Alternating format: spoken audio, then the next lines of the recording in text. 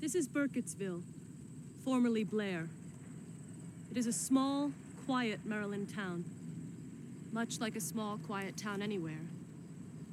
No more than 20 families laid their roots here over 200 years ago, many of whom remain, either on this hill or in the town below. There are an unusually high number of children laid to rest here, most of whom passed in the 1940s. Yet no one in the town seems to recall anything unusual about this time. To us, anyway. Yet legend tells a different story. One whose evidence is all around us. Etched in stone.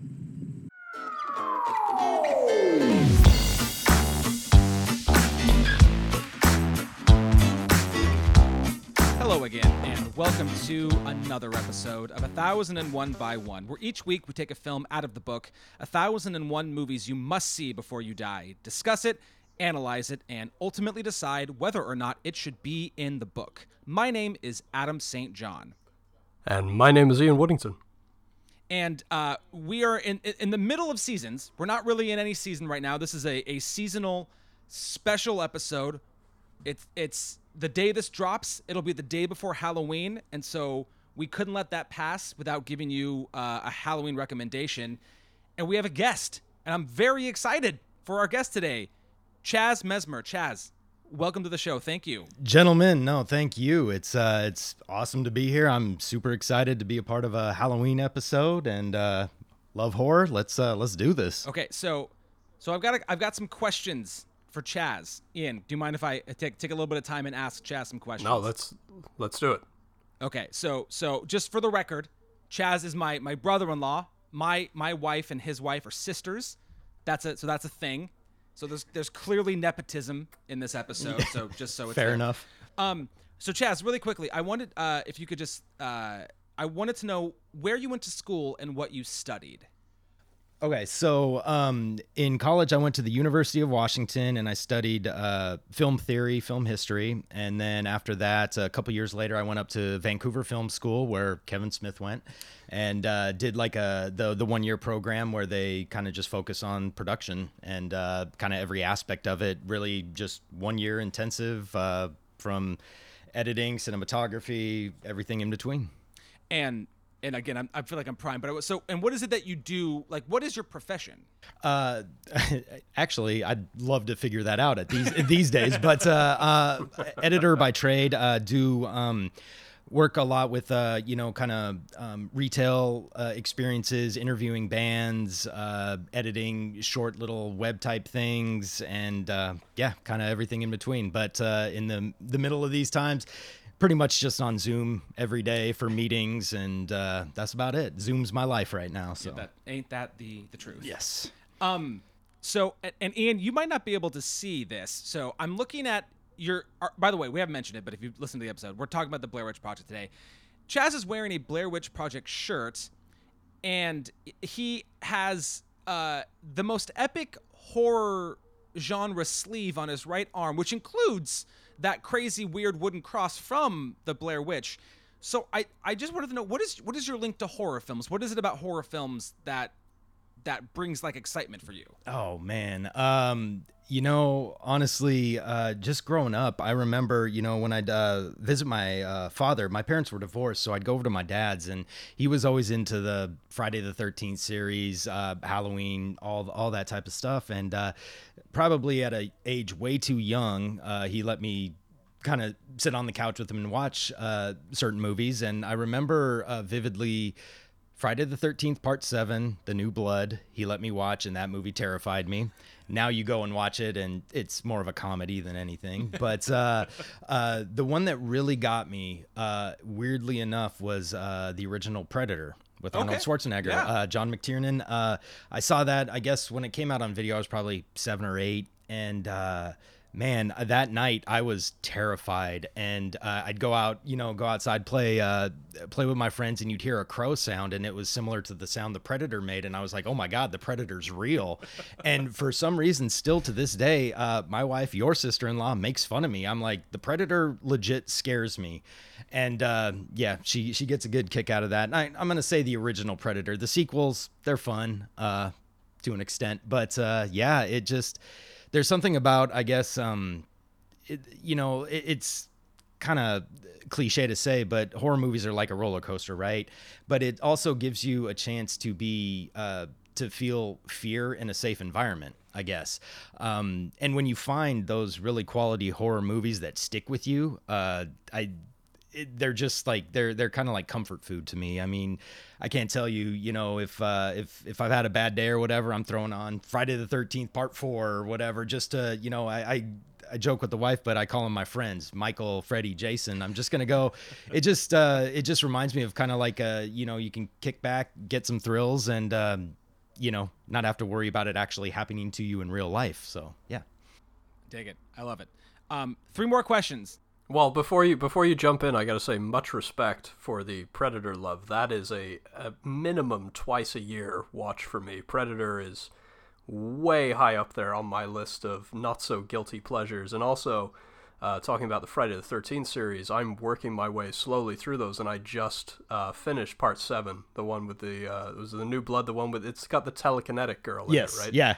Yeah, Jason versus Carrie, yeah. Yeah, that was, it wasn't as bad as what I was expecting. Part 5, I think, has been the really low point so far, the one where they kind of do the bait and switch, because Jason isn't really in that one. Yep. Yeah, no, it's funny that you say that, because I used to avoid that movie like the plague when watching that series. And I think recently, probably within the last year, I revisited it, and it almost seemed like a new movie, because of all of them, I have not watched that one as much. Sure. It's a bad movie. Don't get me wrong. It's really bad. But Yeah. I mean, you may appreciate that. I liken it to like Sleepaway Camp, because it is so extreme in everything that you kind of just have to sit back and be like, really? They let these people film this? I mean, it's bonkers weird. And actually, Friday the 13th Part 5, there's it might be a stretch, but I do kind of connect it to the Blair Witch Project in a weird way.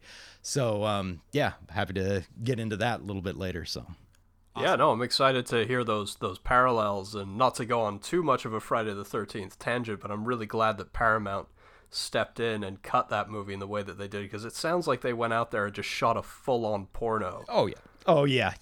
Well, especially since the director came from that world, it's a very hard watch, but now I just kind of fixate on like the absurdity of it all, and it makes it much more enjoyable. It's a very silly movie, but and respect on the Predator thing. I think I'd say probably it's at least twice a year, probably twice every couple months for me. I can, if it's, it's one of those movies, if it's on, I'm going to stop and watch it. If I turn it on, I'm not going to get anything done around the house, because I'm going to sit and watch it. So, well, it's not in the book, and I think we could make a very good case for it going in there. Yeah, exactly. You guys can, because you guys, if you don't agree something's in the book, you can replace it, right? Let's get Predator in there at some point. Somehow. I mean, McTiernan needs some love, right? Yeah. So. So we've been talking about Friday the 13th, so I just wanted to, and I just want you, like, your brief, like, I'm sure you haven't delved into all the special features, but how is that Friday the 13th box set? Okay, so I was actually shocked because it arrived yesterday. It wasn't supposed to arrive until this Tuesday when it officially comes out, and so legit, my wife's been expecting some stuff in the in the mail. Post. Yeah, That was great. Well, she was expecting. I bring in this box, and she's like, "Oh, is that the air purifier?" And I was like, oh, probably, whatever. And I opened it up, and it's the Shout Factory, Scream Factory. The way they packaged it was legit. Like, I opened it up, and it's the new Friday the 13th box set, and it's still in the plastic. I'm waiting. We're supposed to actually, I think, get some like Thunder and Lightning or something tomorrow. It seems kind of like the perfect time to rip that open and dive in. But I'm also kind of the sucker, because I think I've purchased every version of Friday the 13th, the series that has come out on Blu-ray. So I've wasted a lot of money on it, but this rendition of it looks legit. Like they put a lot of effort into it, and I love Scream Factory and Shout Factory's discs, so I'm looking forward to jumping in. I've met a couple of those guys, and they're fucking legit. They're cool guys. I talked to them about their release of Dog Soldiers, and they got a little bit of heat for that because of the poor picture quality on that. But like, you can only work with what you've got. you know? And so Yeah. I kind of gave them a little bit of love and told them, hey, man, I know you guys are getting some shit for this, but you guys did a bang-up job. I don't know if you've seen that Dog Soldiers I Blu-ray have or that. not, but Yeah, I have that Yeah. that version that you're talking about. And my wife and I last year, like pretty much, were every Friday we were just watching a movie, and I'd always pick something scary, and Dog Soldiers was one of them. And yeah, like the quality, it's rough, but I mean, it also kind of adds to the charm of it. I think more so Exactly. it was my boss at the time was he was Scottish, and I was texting him throughout it because I was like, I don't understand what they're saying here, because like the accents were so thick and the dialect, like all the kind of slang that they were using. So I was texting him throughout the movie being like, what does this mean? What does this mean? Or what are they saying here? So but Dog Soldiers, I mean, is great. It's what is it? It's basically Predator with werewolves, and the werewolves are sick in that. Yeah. Like they're intimidating as hell. So yeah, I love Dog Soldiers. Anyway, sorry, Adam. I go ahead with No. I cut you off. No, there. no, I no worries, no apologize. worries. I'm wondering, just because of all the people I know, you're the person I know who enjoys horror films the most and knows the most about them. So I'm wondering if there's not what you think is the best, but what your favorite what's your favorite franchise? All right. Well, I don't know if like I'm an expert by any means in horror. I love crappy horror. I grew up in the 80s, and so I've always kind of leaned toward the slasher genre. I mean, that's kind of what I was introduced to with Jason and Freddy and everything. But I mean, full tilt, it's all Halloween. The Halloween franchise is my favorite by far. And it's one of two movies that really got me into film. It was, I remember, I think probably when I was around 9 or 10, getting ready to go trick or treating with my cousins, and we're all sitting on the couch, and the original Halloween was on TV. And there was a moment in it where the music kicked in, the infamous John Carpenter score, and I watched one of my cousins put her hands over her ears, like just the music. It was a daytime scene, and she put her hands over her ears, and it just stunned me. I was like, that's what I want to do at some point. And so it just, I think Halloween, just because it was ultimately the trendsetter, right? I mean, you still had, before that, you had, Black Christmas, Psycho, everything that influenced it. But Halloween, there's just something about it, like the way it's shot, the music, and again, actually it ties into somewhat of what we're going to talk about tonight too, but being like an independent movie that just blew up, and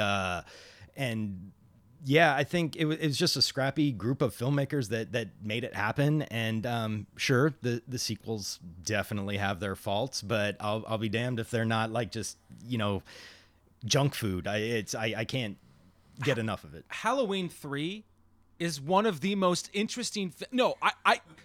I had a grand old time watching that movie. I'll put it out there. Like, it's not good, but it is weird in a very captivating way.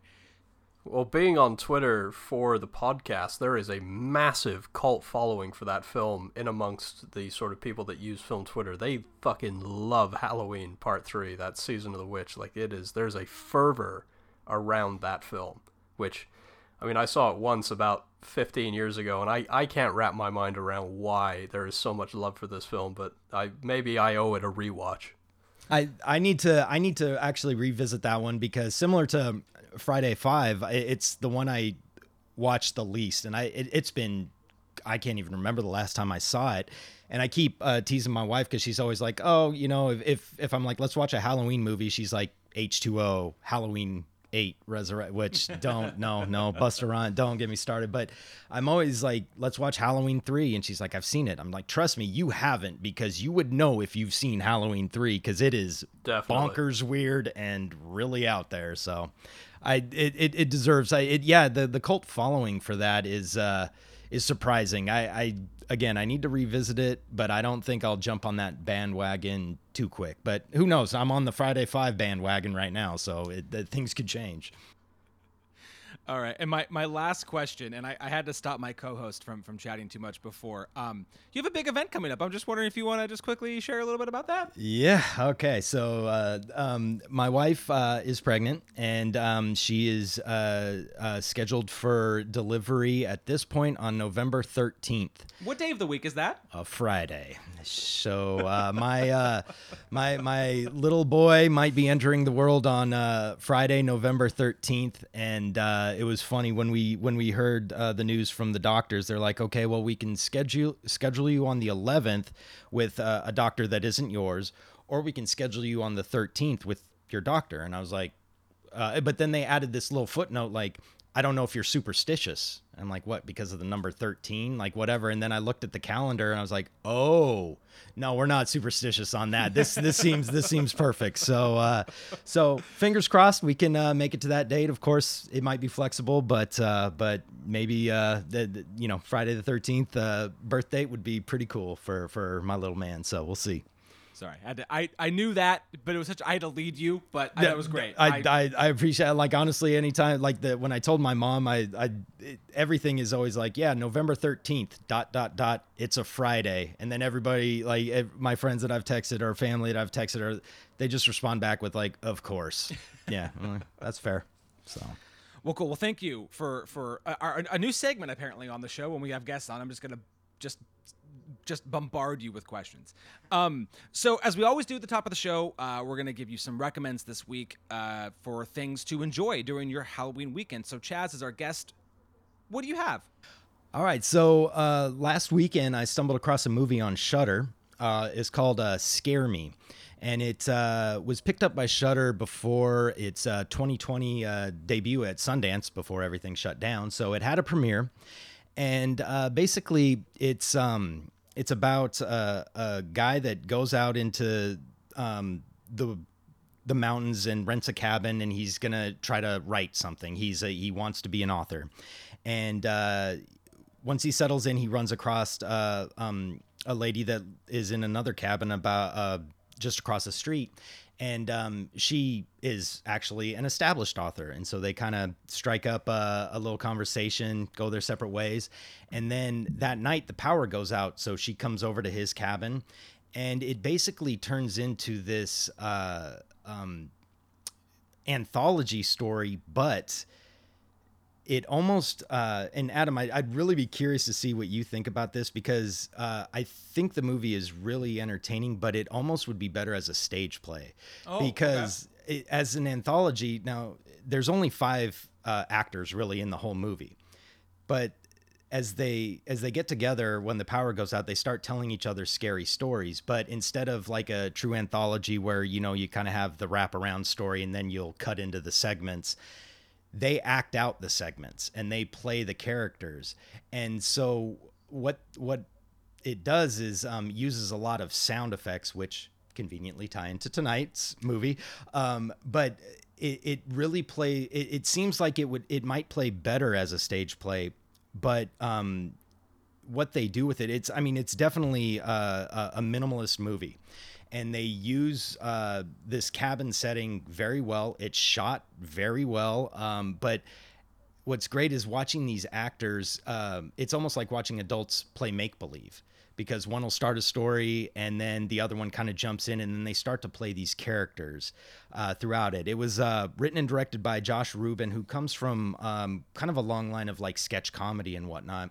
And it also has Aya Cash, who is Stormfront in The Boys season 2. If anybody out there watches that, she's a new addition. Their chemistry is awesome. It's more of a comedy than a horror movie, I would say, but there's just some great moments. And again, the sound, it might be a little overlong.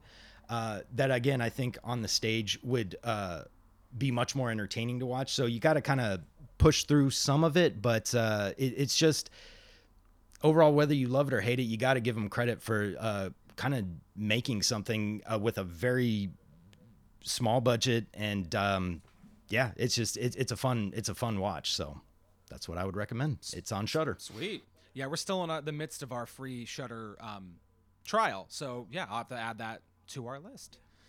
Ian, what do you have, my friend? Well, I've got a little something that's currently streaming on Prime. Hopefully it still will be by the time this episode goes, but little film by Bobcat Goldthwait, and a name that, Adam, you might recognize, Laurie O'Boyles, who was the movement director on I, Daniel Blake. So they co-directed this film together, and it's Bobcat's take on the found footage genre. So Willow Creek, it's about a couple who decide to go out to a place that is an infamous sort of location where Bigfoot was once spotted. It's the site of very famous, or in this world anyway, a very famous sighting of Bigfoot and filming, and there's a whole sort of community that has gathered around this sighting of the Bigfoot, and they've kind of made it their town, sort of the thing that would attract people to their town. And then things obviously start to, because it's a found footage film, things start to go off the rails quite quickly. It's made very apparent to them that they're not welcome there once they start going off of the trails. I don't want to tip my hand too early about how I feel about the Blair Witch Project, but I think as far as the found footage genre goes, I think there are moments in this movie that one up the Blair Witch. The final shot in the film is an 18-minute one take, which is honestly, it comes out of nowhere, and it's quite breathtaking. This is honestly, from end to end, this is probably one of the worst recommends that I think I've ever done on this show, because the first 30 minutes is fucking garbage. Like, almost unwatchable garbage. But then the movie, about 40 minutes in, takes this turn where things get a bit more sinister, and I found myself really sucked into this thing. And then, like I said, when that 18-minute oneer comes along, I was hook, line, and sinker. I'm into this thing. And of course, being that it's a Bobcat Goldthwait film, the film obviously, it takes a very darkly funny turn in those last few moments, because his sense of humor is just on a different level. I don't know if either of you have seen World's Greatest Dad with Robin Williams, or God Bless America, which had one of the I can't remember which one, but one of the Murray siblings is in that. Is it Joel Murray? Yeah, that film is dark as shit. Yeah, God Bless America. Yeah, God Bless America Yeah. is Yeah. a fucking hoot, man. Yeah. And Yeah. so I'm sorry, Ian, you said Willow Creek's on Prime right now? Yes. Yeah. Because I have not seen that, but I've heard Bobcat. I think that guy, like going from like what he was in Police Academy to what he is now. There's quite a journey he's taken, and his films, love him or hate him, I think you're 100% right. He has such a dark perspective. Yeah, he's a very unique vision, and I listen to him on. I'm a huge sucker for Mark Maron in the WTF podcast. I've been slowly working my way through his archives, and I heard him on Maron, and he is such a great interviewee rather. Just listening to him talk, and his sort of experience with the San Francisco comedy scene, and his turn into directing, TV shows and stand-up specials and films. He's definitely not the kind of interview that you would expect, but a really fascinating person to listen to. Cool. Nice. Great. On my list for sure. So I gotta say, I really wanted to do like a true horror recommendation for this. I've watched a lot of shit over the last week. I mean, we watched, I think it's called The Awakening, which I believe is Amityville, like the Amityville Awakening one. No. Okay. It's I can't think of her name. She's in the town. She's in Vicky. Oh, no, fuck, I don't know her name. Rebecca Hall. That's right. She's the lead in it. So is Dominic West. It's like an old school. This place is haunted. She's like a ghost hunter. It's a good movie up until like the last 10 minutes, and it's like it just leaves such a bad taste in your mouth. We just watched all of the Nightmare on Elm Street movies, which are New Nightmare's great. I actually really like New Nightmare. Thank you. Thank you. But it's not been a pleasant. I watched The Ninth Configuration last night, which is not good. It's just not a good movie. I fucking told you that movie is garbage. No, I'm just saying, like, I'm prepping because we're doing a Below Freezing tomorrow. That movie's just so bad. But so my recommend, it's not a horror film, but it is certainly can be tense at times. And I'd never seen it, and what a mind fuck. So my recommend is Under the Skin. Yes. Oh, Jonathan, fucking movie's so good. Jonathan Glazer's third film, his last film. He has something that's in pre-production, but there's no name for it yet. and this is one that's been on my radar forever. I mean, I've known about its existence, but I just hadn't watched it, and I finally did. And I'm not giving this like my full recommend because I'm still working through what it is. And I might give away more than I should, but it's hard to talk about this movie. But basically, Scarlett Johansson plays a woman in quotes, and basically drives around Scotland, picking up men, sort of discovering what it is to be a woman.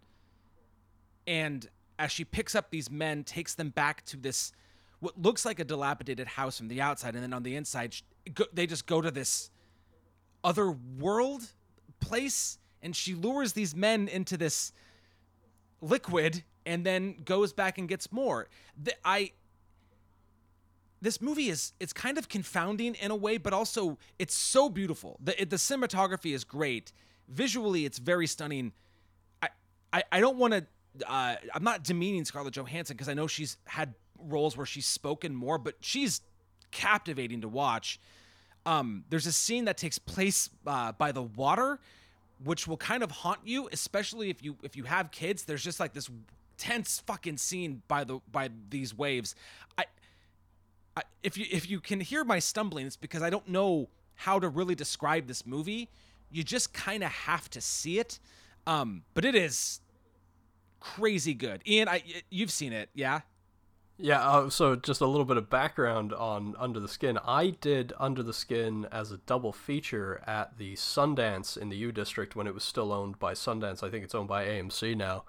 But I did that on like a Sunday morning, double featured with Dom Hemingway, which I have talked about kind of endlessly and what a fucking weird double feature, but I'm really glad that we did. I'm really glad that we did Under the Skin first and then Dom Hemingway after, because the other way around would have been completely fucked. Under the Skin, like you said, the cinematography is fucking knockout.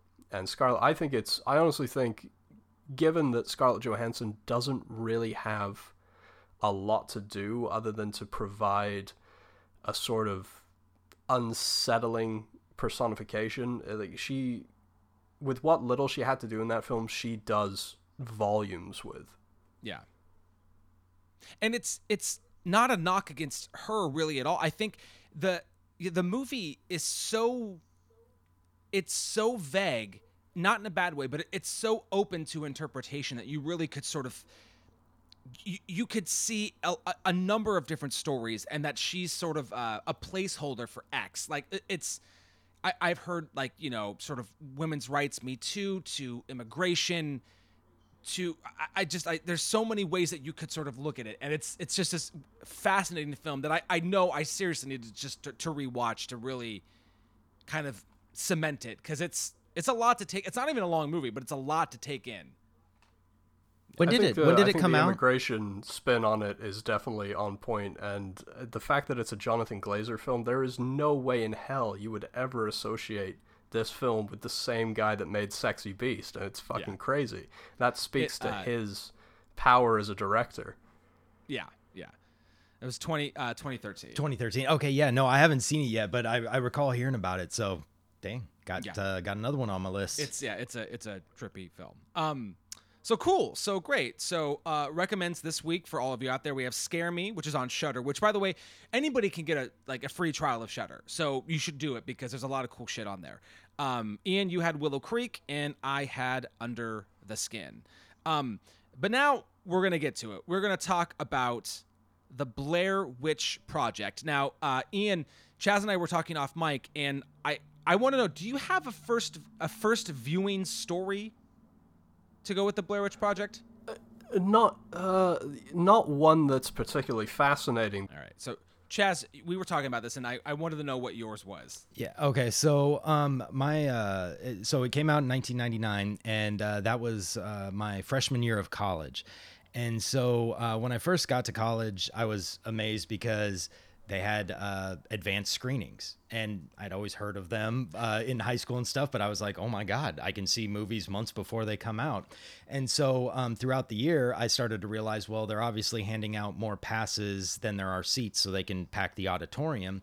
So I started volunteering to ensure that I'd have a seat for any type of advanced screening they had. So it was my spring quarter, and they were doing an advanced screening of Blair Witch Project. That would have been about a month and a half before it even came out in theaters. And so I had heard some rumblings about it, but again, this is before the internet was what it is now. Yes. And so they were pushing it as real. And so I recall, like, the day of the screening, it was during the week of finals, and a buddy of mine and myself, we volunteered to ensure that we would get seats. And we're there. Artisan had sent all this promo stuff that we had to go hang around campus. So we had, like, the missing posters that they had made for Sundance, and we were putting them up around campus. And it was about 10 minutes before the screening, and all the volunteers had kind of gathered, getting ready to pack up everything and go to the theater. And I was convinced it was real. Like, at that point, it still hadn't come out. They were still kind of teeter-tottering on, like, how, this is real, or is it? So 10 minutes before I saw the movie, I was told by a representative that was there from Artisan, no, it's not real. I was like, okay, fine. Went to the theater. It's packed. Like, the auditorium that they had seated probably 450 students or whatever. And of course, like, free movie, like, you're a college student, that's like a date night, everybody's coming there, like, get a free movie. And so it was packed. And these screenings, like, had, I'd say a third of it was like people who just really love movies and wanted to go see them. For sure. And then the other 2/3 were kind of party goers or whatever. And so, again, 10 minutes before I hear that it's not real, but as I'm watching this movie, I'm like, are you sure it's not real? Are you positive this isn't real? And there were just moments throughout it that I'm sure we'll address as we go through it, but just to hear a crowd, it was amazing to hear people laughing, and then just a tidbit of information or a sound or something, and 450 college students would just shut the fuck up. And, like, how do you do that? That's amazing. And by the time it hit the end, there was just a hush in this crowd, and one person in the very back just went, "Oh shit." And, kind of got a little bit of, like, it was more of an uncomfortable laughter, because everybody was kind of like, what did we just see? Yeah.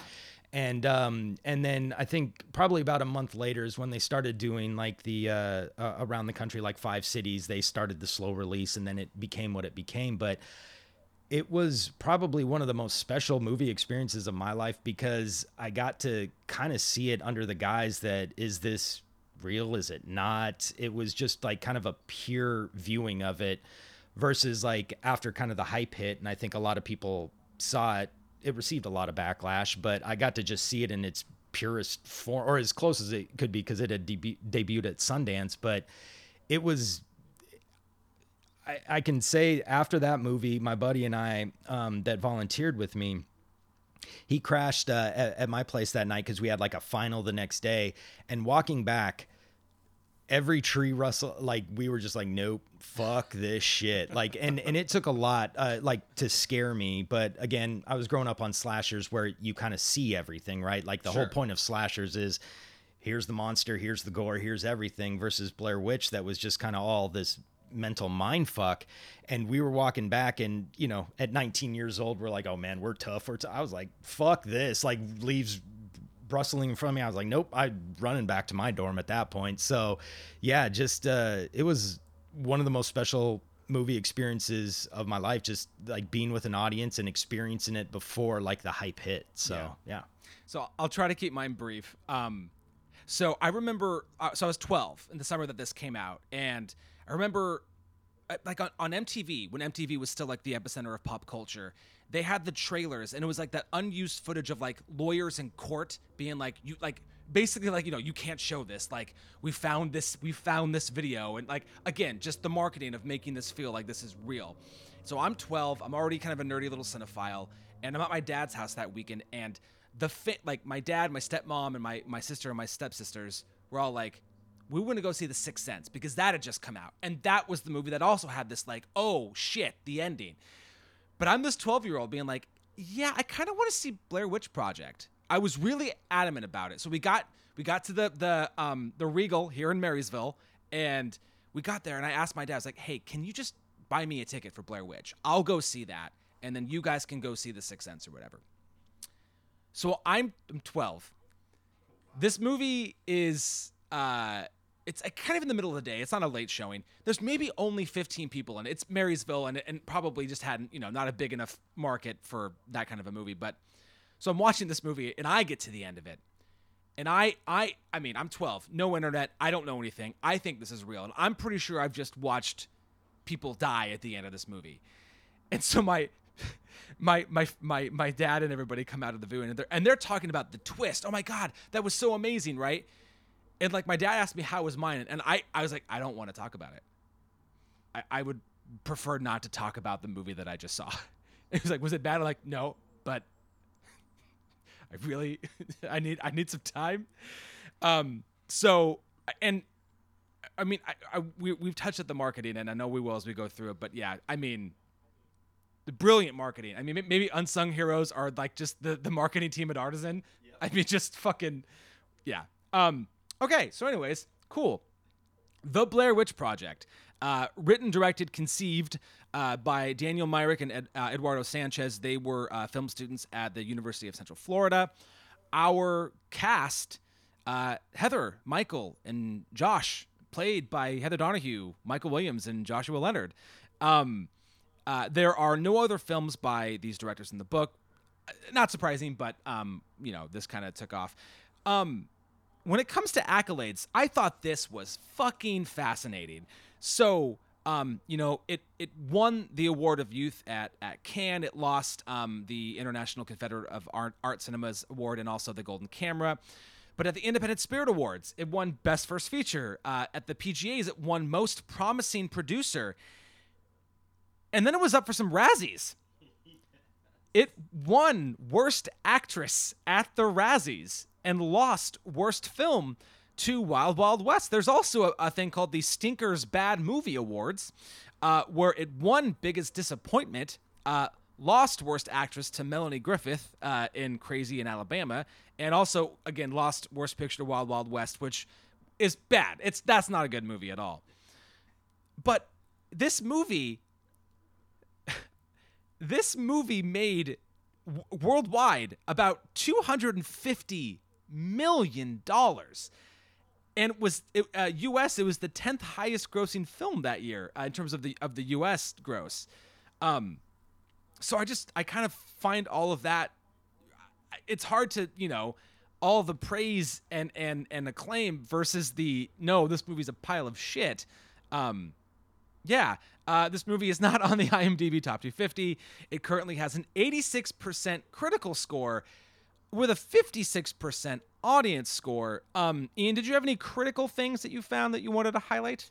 I did. I had a little something. Well, I obviously on this show we have a massive amount of respect for Roger Ebert, so I took a look at his review.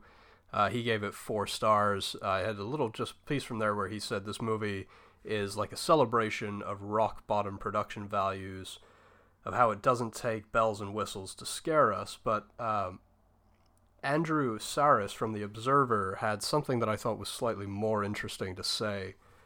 He said, Myrick and Sanchez's The Blair Witch Project represents the ultimate triumph of the Sundance scam. Make a heartless home movie, get enough critics to blurb in near unison, quote-unquote scary, and watch the suckers flock to be fleeced. This fictional documentary within a pseudo-documentary form may be the most overrated, underfinanced piece of film to come down the pike in a long time. And incidentally, when did scary become the highest commercial accolade a film could receive? Not that the Blair Witch Project struck me as particularly scary, even by infantile standards.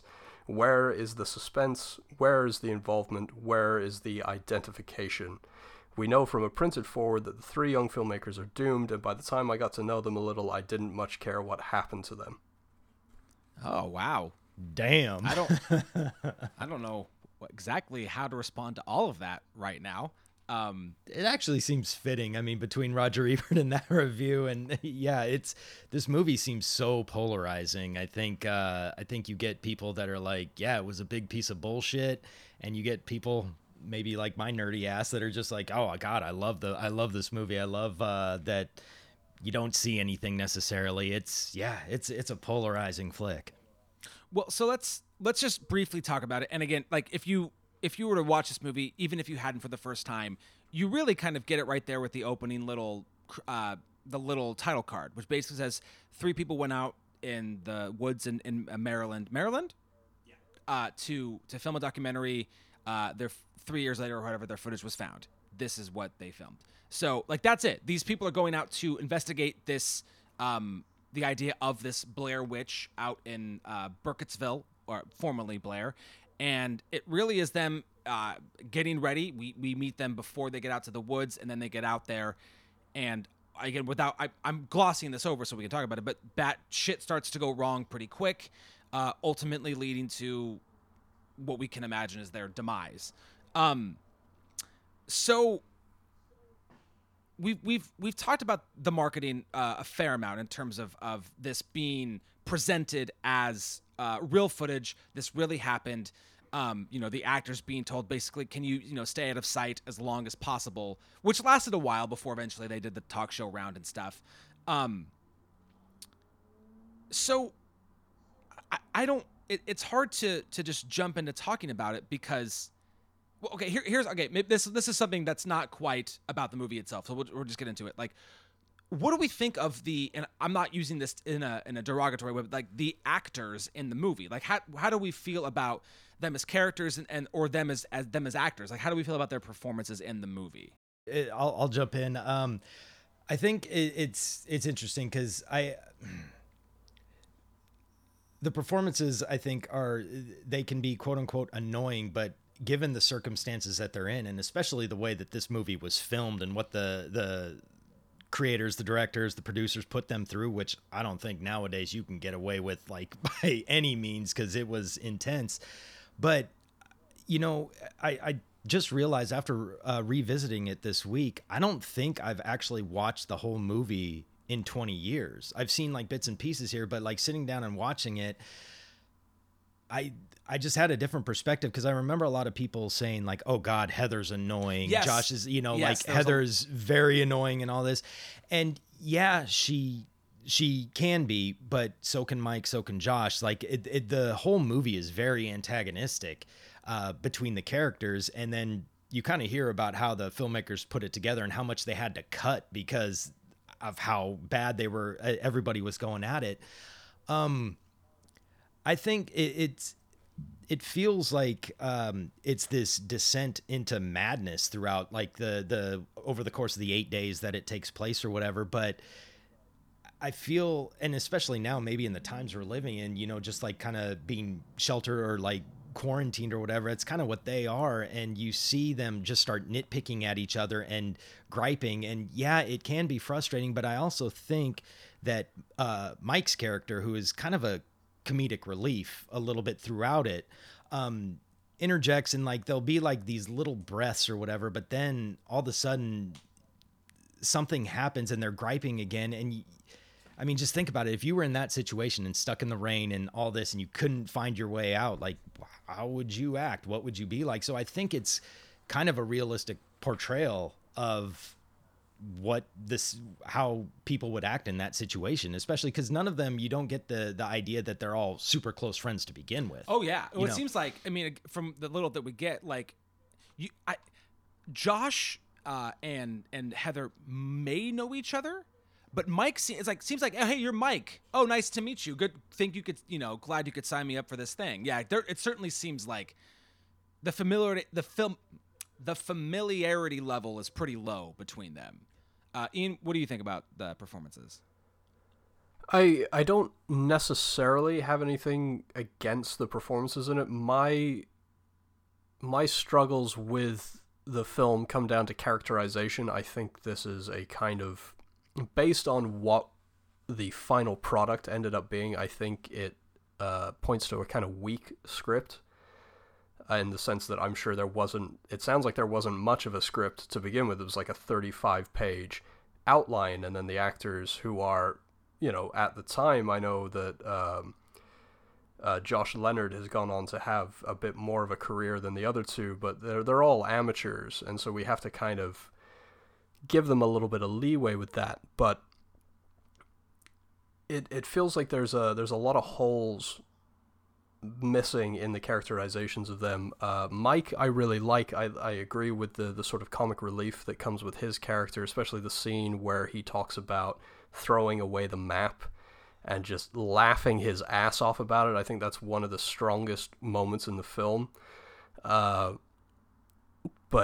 the dynamic between Heather and Josh, it sounds like they cut a sort of romantic entanglement between them, and I do think that was a mistake, because Heather and Josh come across as slightly two-dimensional to me. There's not enough meat on the bones of their characterization for me to. I kind of agree with that little bit that I read from the Observer. Why do I care about these people? See, and that's so funny, and that's I love when we kind of disagree on shit like this, because it's for the limited amount of time that we see them, I think we actually get pretty big peaks and valleys, and I really like the way that they're not really overplaying anything. I listened to a bit of an interview with Heather, and what drew her to the movie in the first place was how open it was going to be. She was going to thrive on the fact that we get to improvise a lot of what's going on, which I know I myself, like, I know we talked a little bit on the show before with different films about, like, certain actors only get in certain parts of the script, so when it gets to it, like, it's a big surprise for them. And obviously this movie is just full of that. Like, here's a map, and you're going to basically be given new shit to deal with the further you go. I had a painful realization watching this movie. I am unfortunately so much like Mike, it pains me. There's one point when they're like, it's the creek. They come to the same creek to cross, and he yells, "Oh boy!" I'm like, oh fuck, man, that's me. I would do that. A lot of the way his handling. I love that you're giving me an out to call you a sarcastic asshole. I am. That's my problem. Like, when he starts singing "America, America, God shed your grace" on them, like, fuck me, I would do it. When he says "fuck you, God," the whole time I'm like, this is bad, because I'm watching me up there. I would be doing these things. And maybe that, because I have not seen this movie in a very long time. And yes, this because of my initial viewing has sort of just, like, wedged itself permanently into my brain. But watching it again, I was so much more honestly smitten with these people in the little bit that we get. Like, I know, like, Josh gets mad at times, but I feel like unlike Mike, who gets upset really fast, he just kind of gets to it. The way it's like, why what is this stuff? What is this slime on my, like, what the fuck did I do? And I don't know. I really do like the triangle there. For me, it works. I really like what they got going on there. I was just going to say, to build on the improvisation part of it, I think, like, just credit to the actors, because I understand, like, given the situation and kind of the scenes that they included, because the initial cut of this movie was 2.5 hours of just, like, the found footage stuff. And okay, I think the movie even now could be tightened up a little bit, but then they wouldn't hit, like, the feature length of, like, 80 minutes or whatever it's supposed to be. But credit to the actors for, and as you said, Ian, yeah, I think it was like a 35-page, basically an outline, and then they were just given, like, GPS coordinates, like, go here, and basically make up everything. So from a writing standpoint, the writers got off easy. They're like, here, go do this, and, like, gave all the work to the actors, and I think they did great. Like, and there's you guys had mentioned the map, like, the Mike kicked the map. That wasn't scripted or anything. He kicked the map into the creek and thought everyone else had seen it, and no one else had. Not even the directors knew he was going to do that. So like, these little moments that they chose to do, or, like, how they chose to interact, I think is great. I think it's a little unfortunate that pretty much the entire movie is conflict. But again, I don't know how else you would do that in these circumstances. Like, there's nothing but conflict. But again, with Mike, he'll kind of come in here and there and just like say something funny or give you like at least a beat of relaxation before everybody gets pissed at everybody again. But yeah.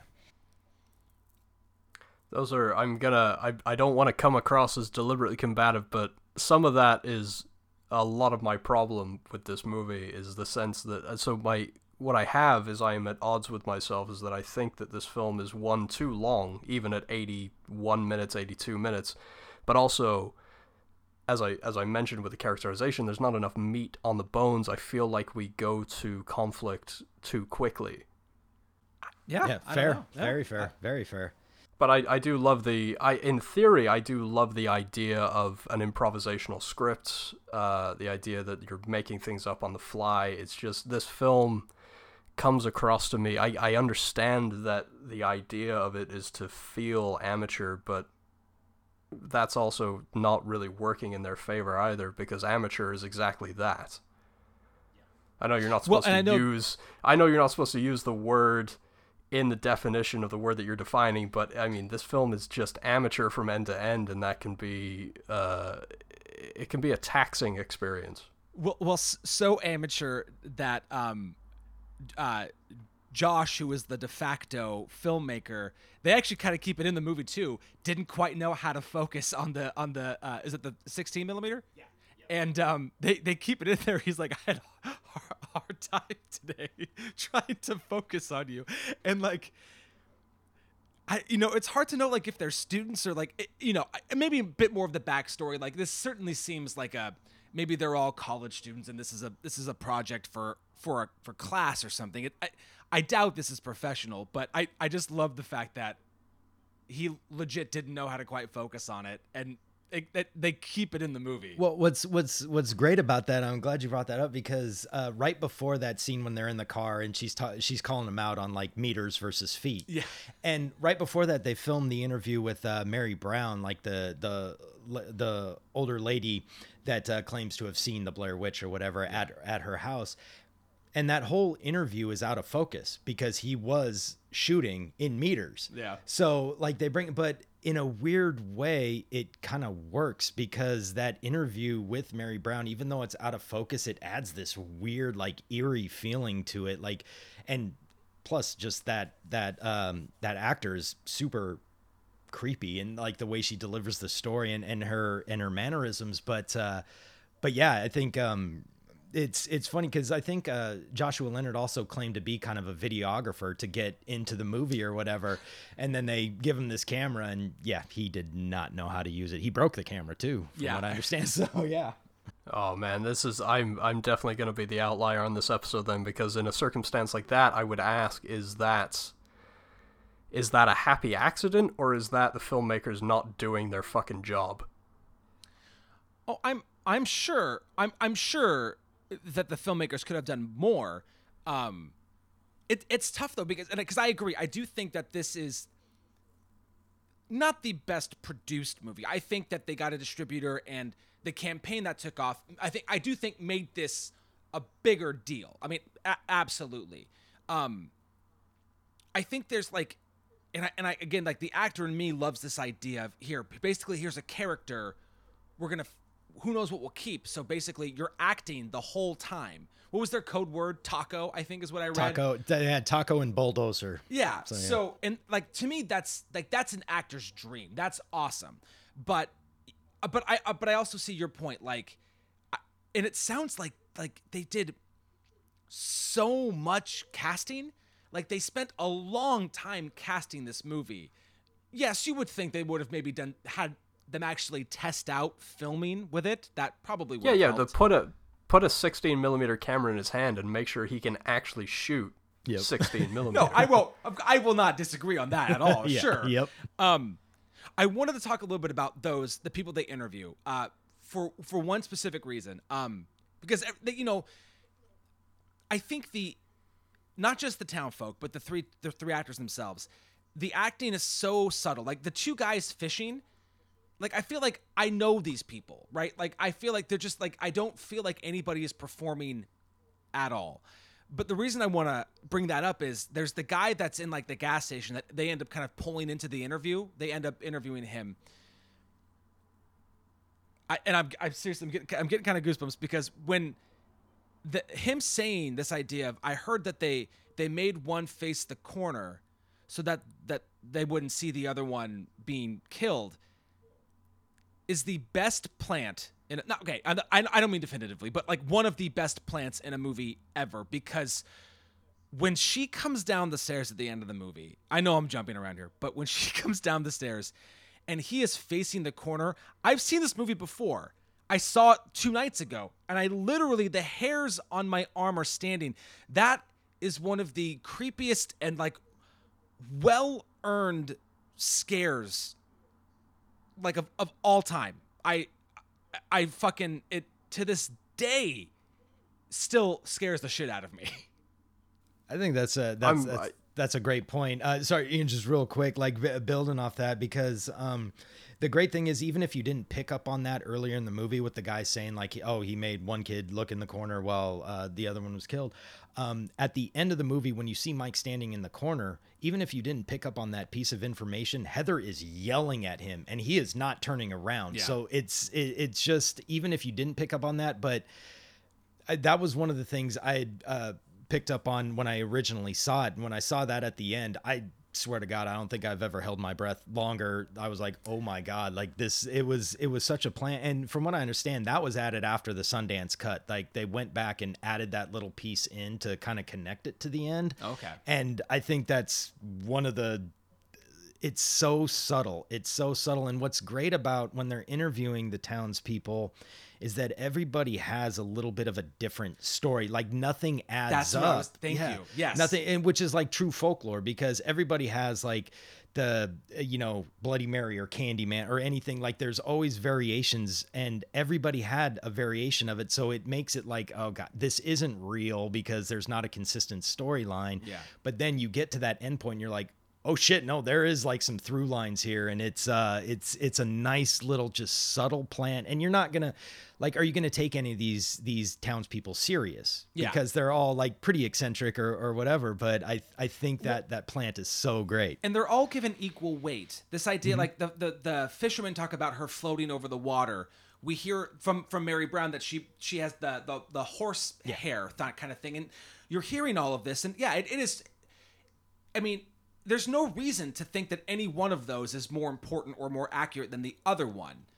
Especially because I think we know from the purpose of their documentary that they're investigating a myth. They're investigating the idea of this thing. Sorry, Ian, you were going to say something earlier. Oh, no, that's there's a couple of things I want to address there now that we're kind of jumping around a little bit. Is Adam, you can attest to my feelings about foreshadowing and when it works and when it doesn't. And I do think that the foreshadowing in this film is one of its strengths, though I do have to counter during those interviews. And this is not all on Heather. I don't want to just pile on the fucking talking shit about Heather Donahue, but the directors should have really reeled her in. There's one thing that I cannot stand in documentary, quote-unquote documentary-style filmmaking, is when you're interviewing a subject, how about you shut the fuck up and not repeat every other word they say and just let your fucking interview subject just talk? That is... And I get that's the point. She's a student filmmaker. She's kind of learning on the fly as you go. But, hey, how about you shut the fuck up? Yep. Fair enough. Agreed. It is such a fucking... I know it's a nitpicky pet peeve thing, and... Again, I mean, I shouldn't talk so much shit about Heather Donahue. I know as an actress outside of the character, whether you find her annoying or not, I know she got kind of the short end of the stick because, 90% of moviegoers are fucking morons, and they can't separate an actor from their character. And so when she was out on the street, people would just lay into her. And I think, as much as I do want to praise the marketing, through 2020 eyes, we have the ability to look back. And Adam, thank you so much for lending me the 1999 The Best Year in Film book. Or sorry, what's the subtitle? It's 1999. Best movie year ever. Yes. That chapter was fantastic. I can't wait to to go through it and delve deeper into some of the other films that are in there, but I think what that book does is highlight just kind of how short-sighted the ad campaign was, going onto IMDb and declaring that the actors were missing, presumed dead. Like, you're really fucking with these people's careers, and the fact that I think I do have an unsung hero, and we don't do it every episode, but every once in a while we'll do the weakest link of the film, and I'm in two minds. I'm kind of conflicted because Artisan, they obviously did a fantastic job with the marketing campaign from one perspective, and I think while I'm talking about weak links, I will go out of my way and I will say that the unsung heroes of this film are the post-production sound team. They turned around and I think they bought the film for $1.1 million, and then they spent another $300,000 on a decent post-production sound mix, which this film clearly needed. But there's as I said, there's a short-sightedness to just how much they fucked the actors over going forward in their careers. I get it. You want to sell this thing as being realistic, but at the same time, reading in the book that when the film crossed the 100 million mark, all they did was send them a fruit basket. Like, how fucking disrespectful is that? Oh, I just made your company. Like, Artisan was a nothing bullshit little independent label, and this film put Artisan on the map. And for the 3 or 4 years before they got bought out by, who was it, Sony? I think they got bought out. I can't remember who they got bought out by, but the strength of this film is the three actors, and without those three actors, you don't have the movie. And so, I don't know, maybe pay a little more respect to them than just sending them a fucking fruit basket when you are just, like, lining your pockets. I'm of two minds of that. Because as an actor, yes, of course. I mean, that's, you can credit Sanchez and Myrick for the idea, sure, and Artisan obviously owned the rights.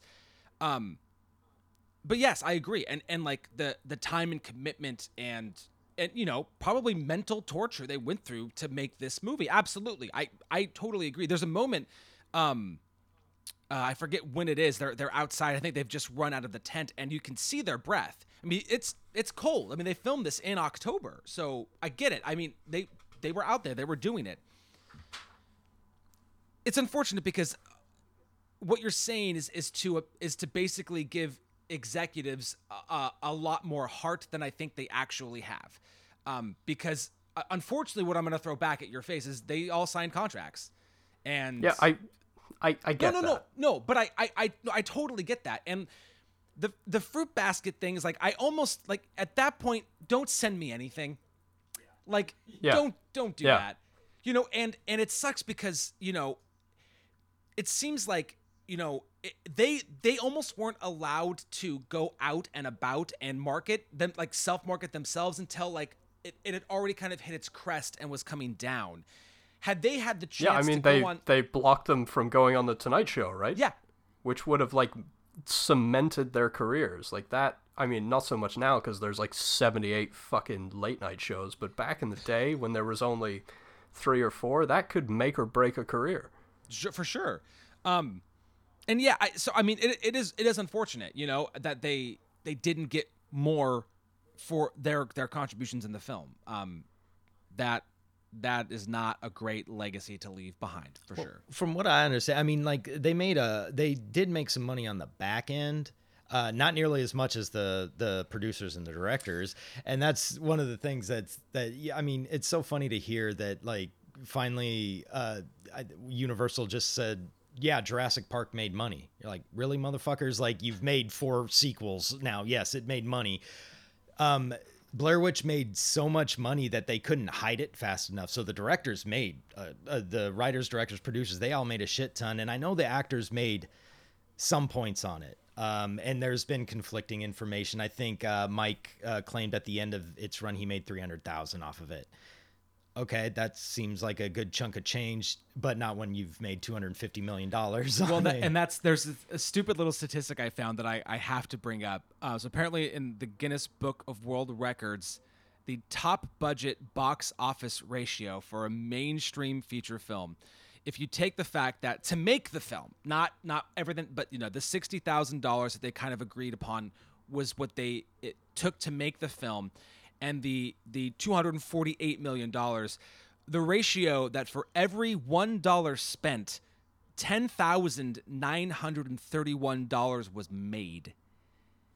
So we usually do this a little earlier in the show, and to pad this money argument, I'm going to ask the question, Adam, do you love lists? And Chaz, I do you love lists. I love lists. Oh, I love Lamp. So we, and I love Lamp too. Or do you really love Lamp, or are you just saying you love Lamp? I love Lamp. I love Lamp.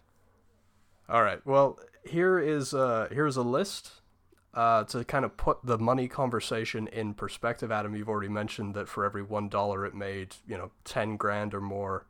But here is, according to Rotten Tomatoes, as of March 2016, here are the top 10 most profitable low-budget indie movies with their budget and their domestic gross. And I'm also this list may take a few minutes, so please bear with me. I'm also going to throw in the multiplier, the ratio of what it made budget to just domestic gross. So number 10, we have Night of the Living Dead, the original 1968 George Romero one. That did $12 million on a $114,000 budget. So if you're doing the math, that's 105 times its budget. At number 9, we have Napoleon Dynamite. Okay. That did $46 million on a $400,000 budget, so 111 times its budget. Again, you guys can feel free to cut me off when I jump in with your opinions. I about love these this. movies Do you just whenever. remember Napoleon Dynamite? I mean, do you remember when that was a thing? Yeah. Yeah. I still think I mean, and my favorite part of that movie is when Uncle Rico says, "Do you think I could throw a football over those mountains?" Yeah. oh my god.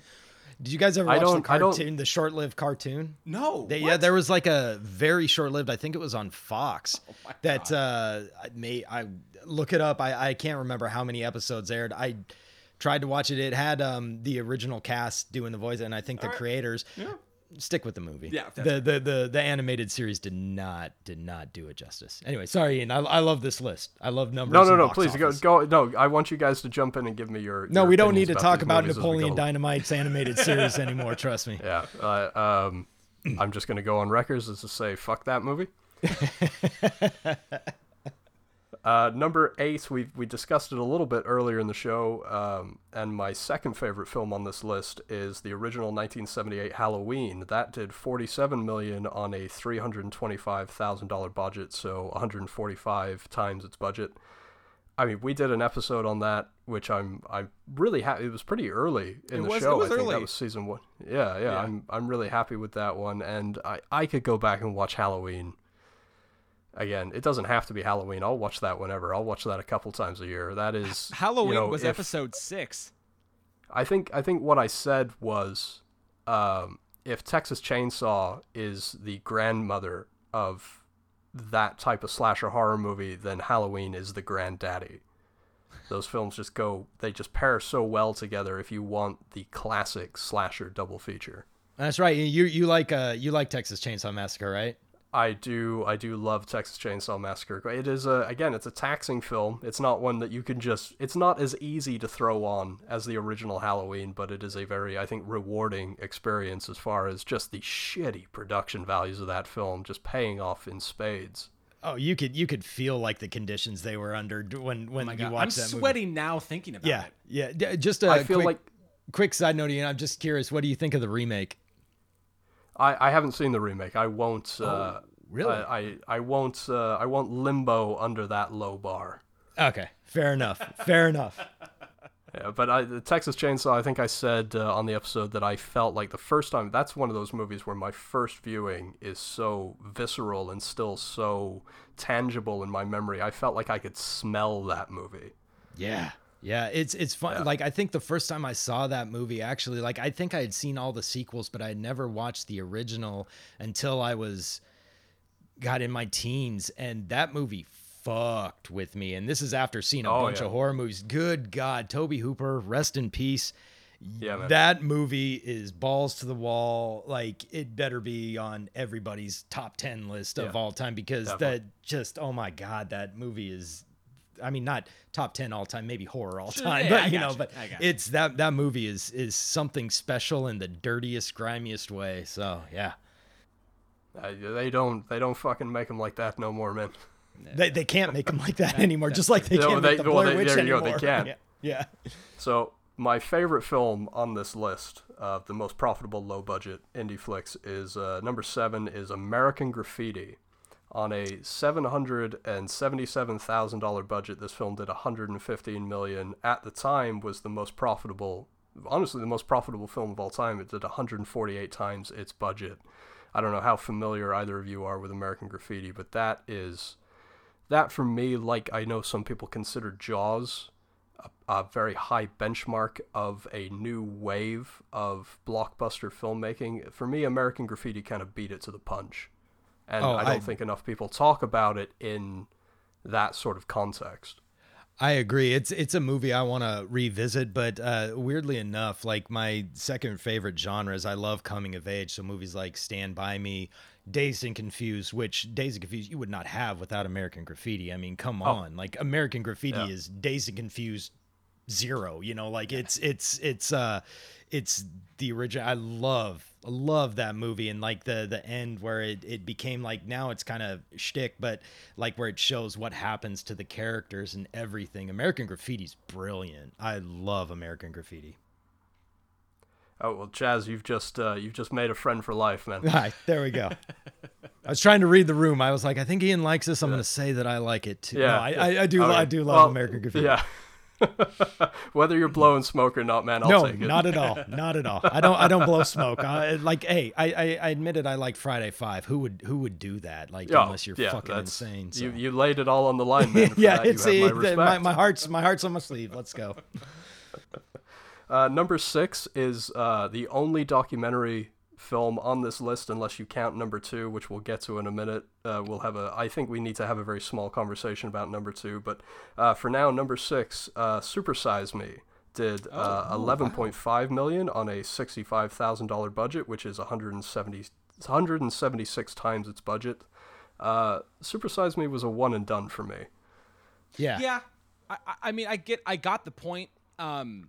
There's actually a special feature. There's a deleted scene where to see how food decomposes, they put a bunch of different McDonald's stuff into these mason jars. And then like they made homemade fries and like a homemade burger. Like after a day or two, the homemade stuff decomposed like it should. It took like a week and a half for the McDonald's cheeseburger to decompose. After 2 months, the fries hadn't. That's right. And they had to fucking get rid of the jar because the smell was getting fucking atrocious. And Why the hell wouldn't you leave that in the movie? That's incredible. That's something that fucking people need to know. Yeah. But that really stuck with me. I'm not gonna lie. I went and saw Super Size Me in the theater, and right afterwards, I did go to McDonald's and eat just out of like whatever. You know, it's preservatives. I'm trying to be a good-looking corpse. I've failed in other areas, but there we go. Yeah, you got all those preservatives running through your veins. You'll be just fine. Corson, McDonald's fries pumping through these veins. Number 5 is a movie I know nothing about. Hopefully you guys can help me out here. It's called The Gallows. It made $22.7 million on a $100,000 budget, which is 227 times the budget. I don't know, either of you want to chime in on that one? I've heard it's a found footage movie. I can't recall if it was a Blumhouse movie. It might have been. I think that sounds right. I know it was a found footage movie. I think it takes place like in a theater or something, like some high school kids are trapped in a theater. Yeah, it was Blumhouse. Yeah, okay. So it's a 2015 film that's set in the 90s at a high school. Okay. Yeah, I haven't seen it, but it doesn't surprise me that there's a Blumhouse movie on this list. I've fucking heard of this movie. Yeah, I remember. Yeah, it came out and kind of did wicked business, but Shit. I didn't see it, which doesn't mean anything. I only watch crap, so I should have seen it, but there we go. And talking of films doing business, I mean, bear in mind, these are just the domestic grosses we're talking about, so when you add the worldwide, these multipliers go up exponentially. Number 4 is also a found footage film. It's Paranormal Activity. That did $107 million on a $450,000 budget, which is 238 times its budget. Now I know this one it's in my version of the book, but I've got an older one. I don't know if it's still in the book. Okay. Yeah. Oh, it is in the okay. The reaction I had to Blair Witch is the reaction that Melissa had to Paranormal Activity because she thought it was real. That's I think I saw Paranormal Activity. My wife, your sister-in-law, she got when we were living down in Los Angeles. One of her coworkers had before it even came out in the theaters. That she had one of the discs, so we watched it before the cut that came out in the theaters, and I think they redid the ending, if I'm not mistaken, for the theatrical release where. What's his name? I think Micah is his name. He flies at the camera at the end or something like that. So we saw the version before that. Honestly, respect to it. Paranormal Activity, obviously, I mean, it kind of replaced Saw with like the annual October releases for a while. But I think, I mean, the director of that has even said, props to Blair Witch for leading it, leading up to this. But I think Paranormal Activity is great. And I haven't seen all the sequels. Some of them, I like the third one a lot. I think I kind of recall that one being good. The second one I felt like was really much like the first one. It kind of felt like The third one's cool because it's them as kids. Yeah, and that's right. It's the dad who has like an older camera, so the way in which we see the footage they have to be a bit more creative with how they do it, which I really like. Yeah, and that's actually interesting. Just in speaking with Blair Witch, like how the Blair Witch sequel, which I don't know if we're going to talk about or if we need to. I've not seen it. It's on Amazon Prime. Oh. Anyways, what I thought was interesting about the Paranormal Activity movies, at least with the first two, is they kind of used the same gimmick. Yeah. And what I thought was initially cool about the Blair Witch sequel is that initially the first one they played off as a documentary, right? And then the sequel, Book of Shadows, was done as a narrative film. Yeah. And I thought that was a great way to do it. Now, don't get me started on what Book of Shadows became, but anyway, sorry, Ian, please continue. This is fascinating because you're not going to be happy. I grabbed the Rotten Tomato scores for both the Book of Shadows and the 2016 Blair Witch sequel as well. The Rotten Tomato score for Book of Shadows is 14% with only an 18% audience. So I wanted to bring that up to you, Adam, because you can do it on your other podcast because we might have to fit that in. We watch some bad shit. We're prepared for bad. I went and saw Book of Shadows in the theater, and I was mad, and I have not seen it since. And it actually, I think that might have been, honestly, like maybe subconsciously, is why I didn't watch the original Blair Witch from beginning to end until this week. Yeah. Because it is, what it does is really disrespectful, but to the original Blair Witch, but I'm also kind of super curious after getting into the mythology of Blair Witch to watch it again. So I thank you guys for reintroducing me to the original Blair Witch, but I may curse you guys because now I'm obsessed with watching Book of Shadows because of this. So we'll see what happens. I guess we'll just have to take the hit on that one. Yeah. No. My wife's gonna have to suffer through it because she agreed to watch it with me, and so I'm gonna be sitting there being like, "What the fuck is this?" I remember why I hated it, but that's her problem, not your guys's. Well, before I jump to number 3 with Paranormal Activity, is the third one called? Is that the Marked Ones? No, I think the fourth one. Okay. I stopped at 3. Does 3 have a subtitle or is it just No, it's just 3. But the third one is like where they introduce like the witches or something in it, I think. Oh, I don't know. Okay, that's fair. I don't anyways. Again, useless knowledge up here. If you guys ever need any useless knowledge, call me. Well, number 3 makes me very, very happy because this is, other than Steven Soderbergh's Sex, Lies, and Videotape, this is one of the true incidences of the birth of indie darlings. This is Robert Rodriguez's El Mariachi. That did $2 million on a $7,000 budget, which very famously he submitted himself to a bunch of pharmaceutical testing and put himself into debt in order to make this film. Anyway, it did 286 times its budget, and I gotta say, I got a soft spot for El Mariachi, man. Oh yeah. Oh yeah. I'm right there with you. Love El Mariachi. Like for $7,000 and what he pulled off in that, it's something else. I mean, it's like Desperado is cool because he was given some money and he got to do it. But it's almost like El Mariachi is Evil Dead, Desperado is Evil Dead 2. It's like two different things, but El Mariachi, you could just tell like the heart that's in that, and this guy's gonna do everything he can, and the action scenes in that for $7,000. It's El Mariachi. God bless Robert Rodriguez. I love that guy. Yeah. I love the comparison to Sam Raimi's Evil Dead trilogy, but I will go out on a limb and say, as far as those 4 films equating to each other, one Army of Darkness does not equal one Once Upon a Time in Mexico. That film is a fucking drag. Very fair. Very fair.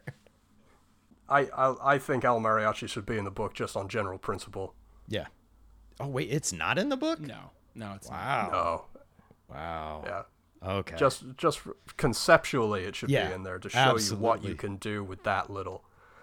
Number 2, and again, like I said, I think we have to address this film being on the list at all and whether or not it is documentary. Deep Throats, making $45 million on a $25,000 budget, which, get this, is 1,800 times its budget. Wow. Well, I've never seen it. I know the history of it. It was released theatrically. Yeah. I don't know, man. Yeah. I think it counts. If you haven't seen it, I say treat yourself, sir. The dialogue in that film, however you feel about how Linda Lovelace was treated and her, it's a sticky territory as far as whether she was. I mean, there's no if and or buts about the abuse that she endured at the hands of whatever that fuckhead is. I can't remember his name. He's played by Peter Sarsgaard in the Linda Lovelace biopic that Amanda Seyfried was in. But there is I don't know. I go back and forth on the complacency and how much consent was given, but it is I think an important slice of Americana and sort of the beginning of a movement to, whether for good or bad, probably more for bad, but I think it's an important piece of film as far as a time capsule of America is concerned, which is a weird way to speak about porn, but is what it is. I think that's accurate. Did you guys watch that show, the HBO show, The Deuce? I did not. Yes. Yeah. What'd you think of it, that Ian? fucking show. That show is fantastic. Like I'm a big fan of The Wire. I'm not going to go as far to say as I think The Deuce trumps The Wire, but it's neck and neck, man. It's damn close. Yeah, well, it was just interesting. I'm glad you brought up Deep Throat because, like, the way as they get deeper into the seasons of The Deuce, like that's kind of the reference point that, like, what porn was becoming and like that it was released theatrically. I mean, that's kind of crazy to think about nowadays that porn was released theatrically and it made money. And I'm actually stunned. I would not have thought in a million years Deep Throat was what'd you say, number 3? 2. That's number 2. Oh, number on the 2. most profitable low budget films of all time. Wow. Crazy. Okay. And even if you don't want to subject yourself to the movie, you should definitely see the Brian Grazer produced Inside Deep Throat documentary. That is a really insightful piece of documentary filmmaking as to both the making of the movie and then the aftermath of what it did to the actor's career and what it did to, just the movie going public in general. That's awesome. Okay. Yeah. Wow. All right, number one should be no surprise, and the reason why we're here. Blair Witch Project, on a $60,000 budget that we already mentioned, it did domestically $140.5 million, which is 2,341 times its budget. Which when you include worldwide as well, it's almost double that. Yeah. Yeah. Wow. It kind of explains why the writers and directors didn't make a movie like after this. From what I understand, like they were offered, I think, the Exorcist prequel right after this, the one that like had 2 versions, one that Rennie Harlan did or whatever. But they didn't like usually if you're an independent filmmaker and you kind of have a hit, you want to get out there and make another one because you're not making that much money. But these guys made so much money off off their first movie that they're rushed to do. They actually had the weird opportunity to be like, no, I don't want to do that. They wanted to go make romantic comedies, and it's just, wow, mind blowing that right out of the gate, they made enough money that they didn't necessarily have to work again. And if you look at their IMDb credits, they really haven't done much since then. So yeah, it seems like it took a really long time for them to get anything greenlit again, and it really speaks, again, I talked about the short-sightedness of the ad campaign, but it also speaks to just how pigeonholing the industry can be, as far as, oh no, you did this one really successful thing of ours, we want to stamp out your creativity and just give us more of that shit. Oh wait, you want to make a romantic comedy? Man. Yeah, you want to make a romantic comedy? Fuck you, give us another Blair Witch, because we know that'll make us money. Well, and I think that's the thing too, especially with if you get your start in horror filmmaking, you're kind of pigeonholed right there. I mean, look at Wes Craven's career; he didn't want to be a horror filmmaker, but I mean, aside from like what Music of the Heart, what else did he do that didn't have some type of element of horror in it? Well, Vampire in Brooklyn, but that movie's horrifying on a different level. But I mean, these guys, like right out of the gate, they wanted them to make the sequel, or they offered them the Exorcist prequel. They wanted them to do more horror because they just got pigeonholed, and it's unfortunate, but I mean, at the same time, they still made their money. I mean, like again, Artisan couldn't hide it fast enough. So Ian, who did you officially say who your unsung hero and did the weakest link? I'm not sure. I just wanted to clarify that. Oh yeah, no, my weakest link for sure is Artisan. But hang on, give me just a second. My unsung hero, I have their names here. The post-production sound guys were right. Harry Cohen, who went on to work on Prometheus and Inglourious Bastards. I mean, he's got a great filmography if you dig into him. But those two titles alone are enough to to tell you what a talent he is. And then you also have Jerry Lentz, who went on to work on, or the same year rather, worked on Boondock Saints. And then Richard Weingart, who, if you look at his career, like that is pick a TV show. The guy has worked on it. Most recently, he's working on Amazon's The Boys. Do you have an unsung hero? I agree with Ian, but I also am going to give a little bit of credit to the editors, which would also happen to be the writers, directors, because I think, the fact that they were out there for 8 days and they were shooting a little bit on film, but mostly on that Hi8 camera they had that was just cheap to shoot on. I can't imagine like going through, and especially like the initial cut being 2.5 hours. And even whittling it down from there and knowing how much source material they had. I mean, they left these actors out there pretty much all day filming. Yeah. Like to have to go through that, whittle it down. But ultimately it 100%, I agree with Ian. The sound, the remix they did, post Sundance, when Artisan was able to dump a little bit more money into that. What's crazy is that they used the sound off the Hi8 camera, but the way they were able to sweeten it, remix it, that just blows my mind. Like the sound in that movie, I think, is what makes it so creepy. Like how, and especially at the very end when Mike has the Hi8 camera and she has the film camera, because the film camera doesn't record sound. So as he's running up the stairs, running down the stairs, and you hear her screaming in the way, like you hear her far away, and as she's running down the stairs, it's getting closer because it's recording off. It's just brilliant, absolutely brilliant sound design, and I am not surprised that those guys went on to work on such things as Prometheus and everything that Ian just listed. It's I think sound is one of the most unsung heroes in most movies, and especially in something like this. It's the best part of this movie. Absolutely. I'm gonna go out on a limb and say this is Oscar-worthy sound design that went unrecognized. So truly unsung heroes. Yep, couldn't agree more. Okay, I don't. Okay, so I have a cheeky answer to this. My unsung hero of the movie is Richard Moreno, who is the art director. And I know where this is going. He literally is unsung because he went unseen as the Blair Witch. And I gotta say, I'm really glad that things happened the way they did, and we didn't see somebody dressed the way they explained it, like in all white. I'm really glad. I gotta say, had we seen something, I mean, maybe it would have been so fast that it would have added to the, like, oh God, there's something there. But I gotta say, I didn't want to see it, and I'm glad that we didn't. That's a hilarious. That's so good. That's a really good. I think it's a happy accident that you didn't see it, because I think the best thing about this movie is like what it does with your imagination, right? Like it makes, when they're running out and being like, what the fuck is that? And I think that's where you're supposed to see them, right? Yeah.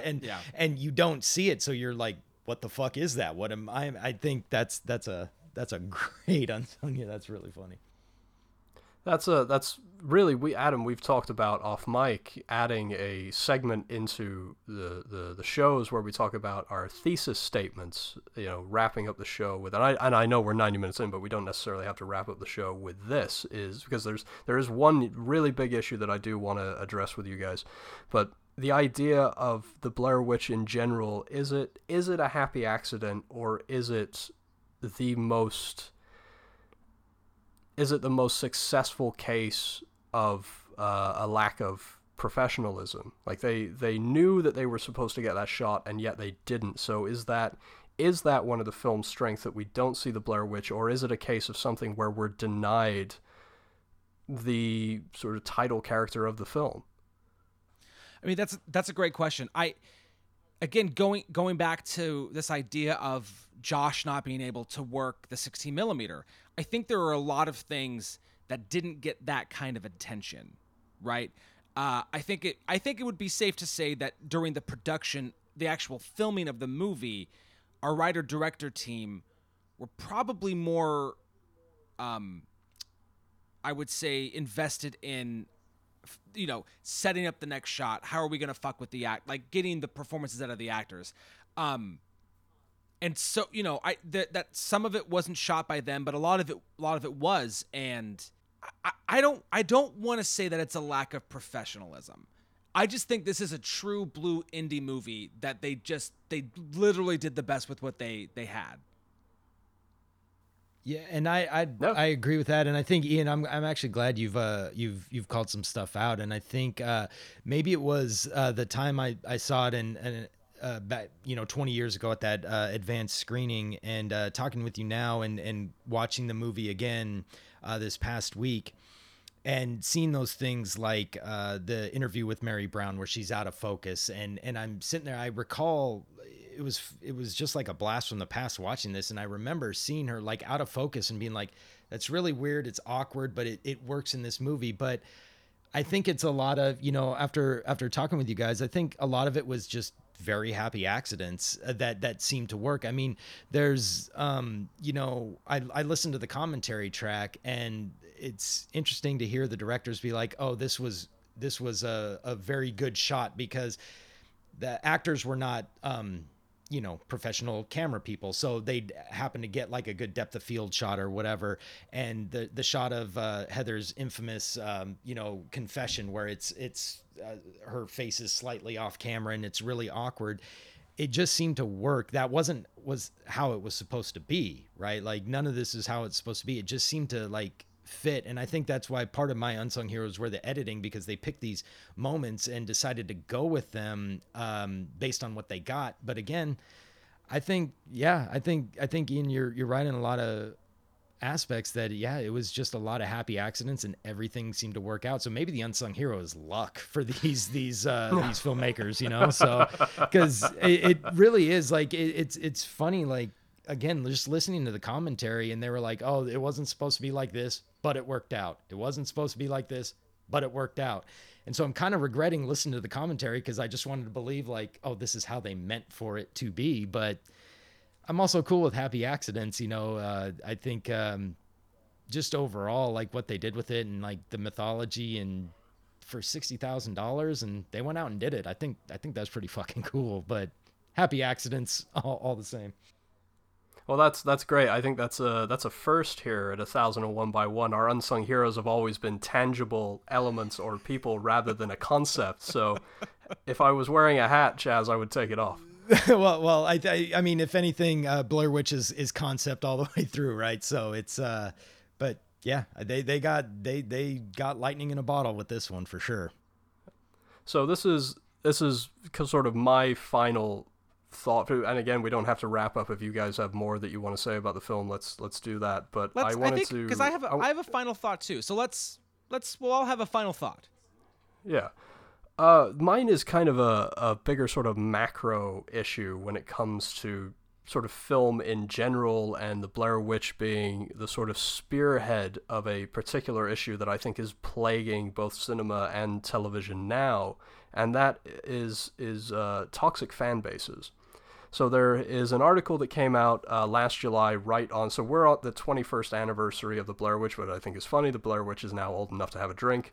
But last year, for the 20th say that anniversary... to me. Don't say that to me. I'm that's making me feel really old right now, but please continue. Sorry to interrupt. No, dude, trust me, when we did both the 30th anniversary of Goodfellas and the 20th anniversary of Gladiator back to back, that definitely put some things in perspective for me. Okay, fair enough.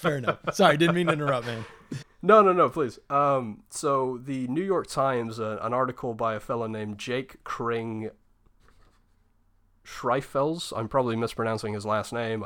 You'll never listen to this, but I apologize for mispronouncing his last name. He did an article, The Blair Witch at 20, Why It Can't Be Replicated was the subtitle of his article, and it was broken into different parts. This is a piece from his, I think it's just one of the final sort of thesis statements or paragraphs called A Narrow Window. He went on to say that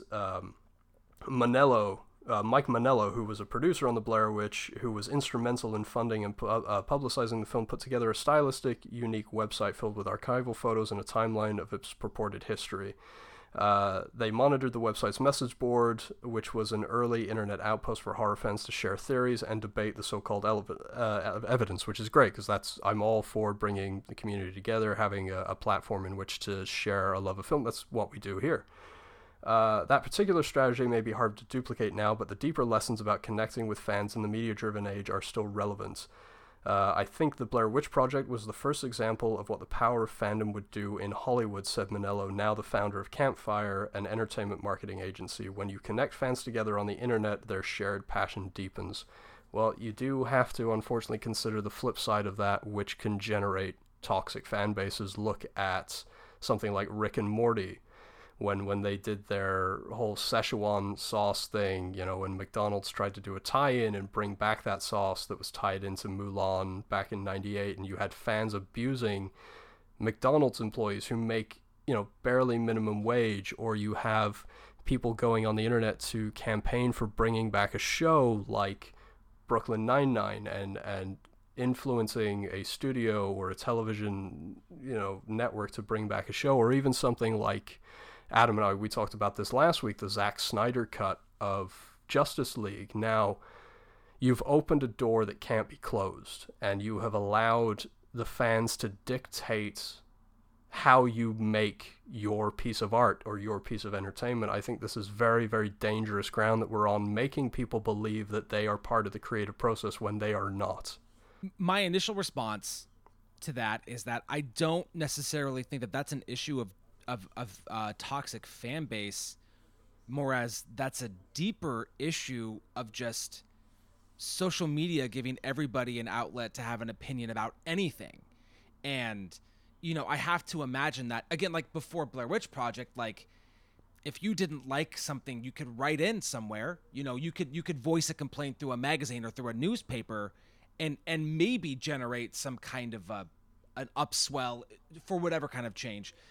But it's become so easy now to find, fuck even a whole movie or a whole series, like an episode of something or a commercial or like part of a movie that's like, now it's, and I don't, this is really unfamiliar to me, but I know like the new Mulan that they made, right, was filmed in a part of China that is really, I don't know the group, so I don't want to talk out of my depth here, but like was filmed in an area of China where there's a lot of racial injustice going on for a certain group of Chinese, and like, well, the lead actress came out as being anti-protesters and pro police brutality or yeah. pro. Well, I shouldn't. Sorry, I shouldn't put words in her mouth. I shouldn't say pro police brutality, but I should say pro authoritarianism. Sure. And like, this is not a subject that I know enough of. If you couldn't tell, by the way, I just rambled through that. But like, I don't know that I would have known that. And the fact that that came out,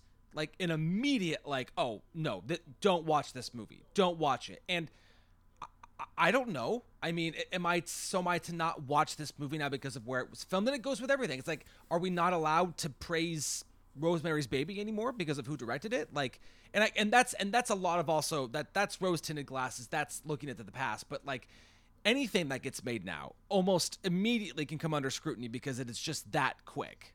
Yeah, no, I know. I'm sorry. I've opened a huge door, which with questions that I know just the three of us can't answer. It's a huge macro problem, but I do have genuine fears for the future of entertainment because of the way that social media has enabled fan bases for good or bad.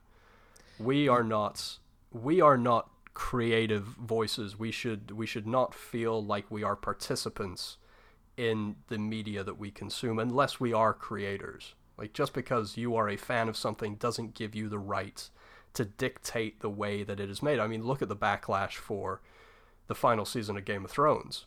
Oh yeah.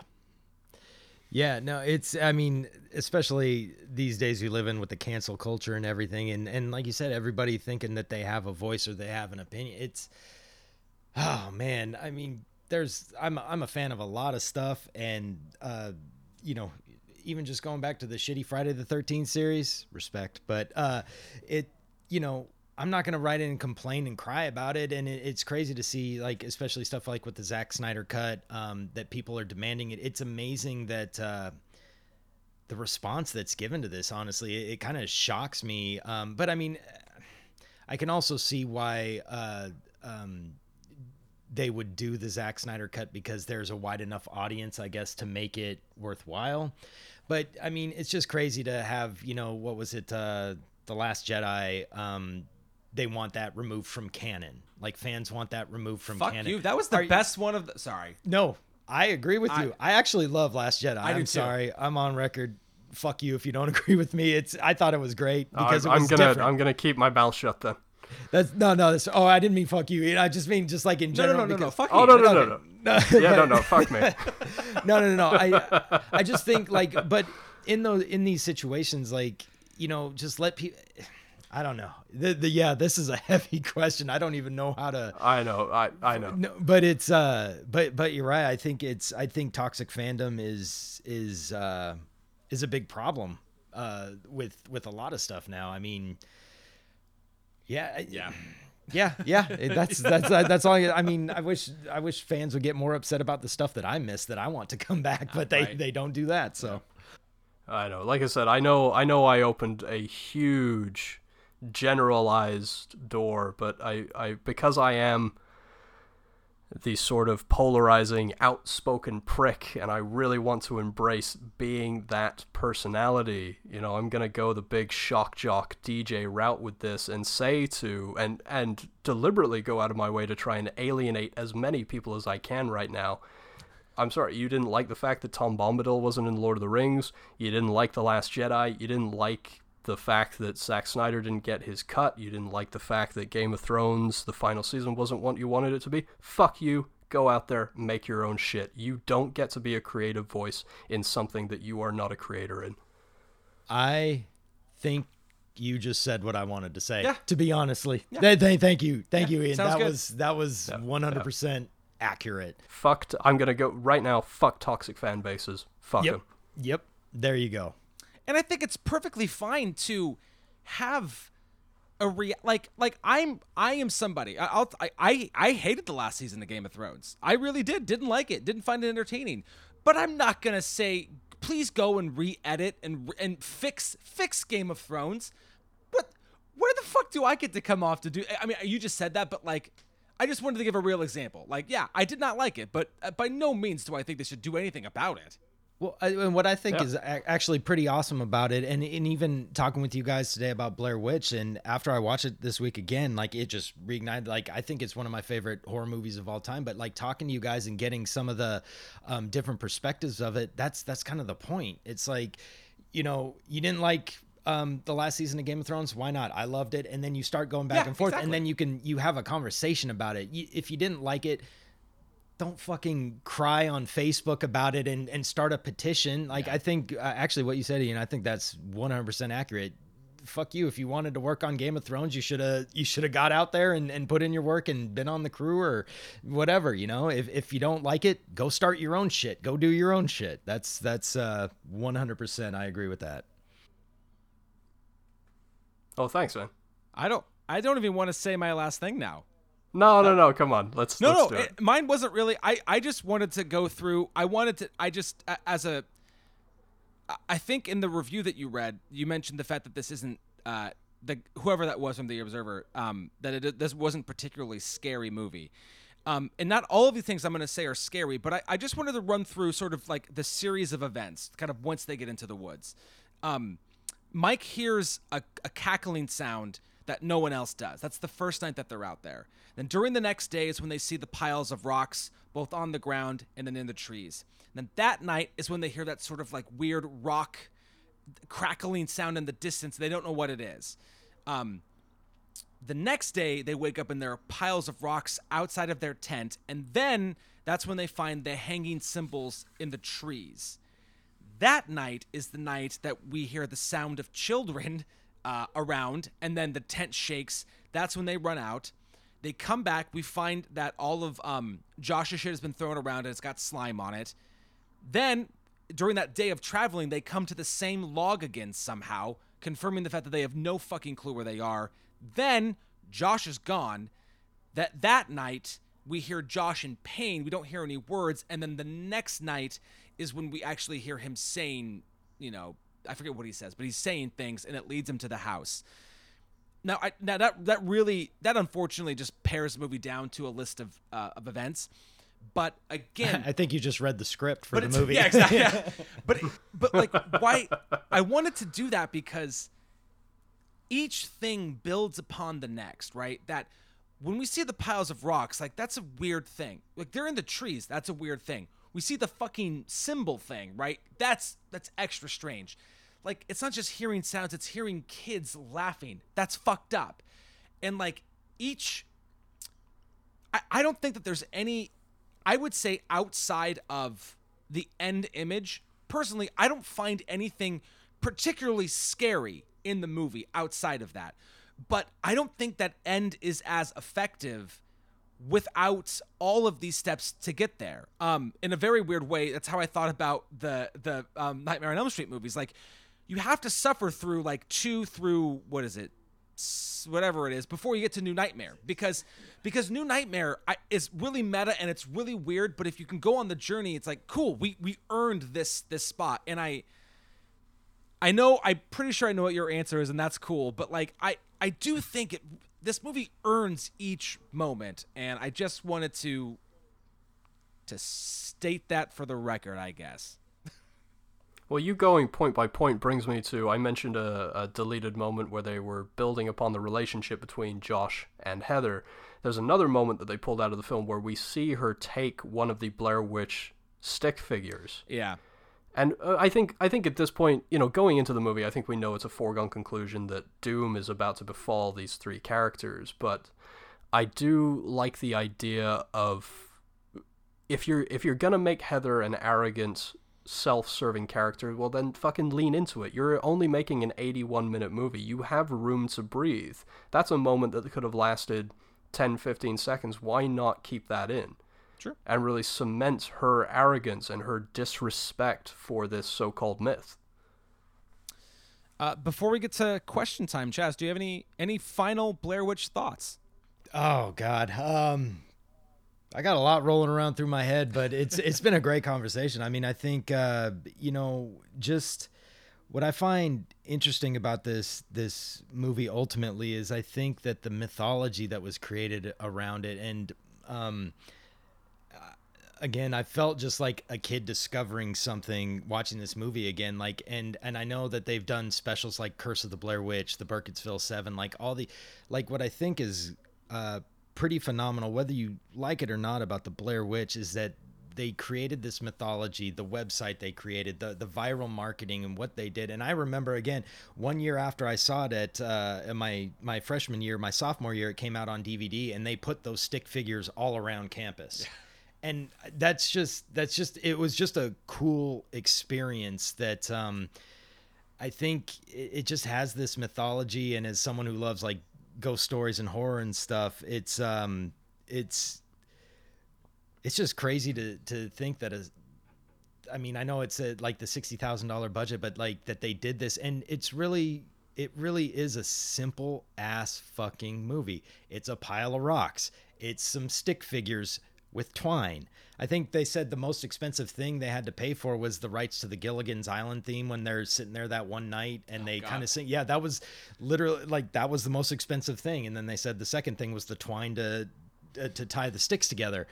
But all this simplicity created something that, again, Ian, as you said, like a lot of it is happy accident, but it just seemed to fit. At least for me, I think it's cool to see something that was so simple, like have legs and still be talked about, whether you love it or hate it.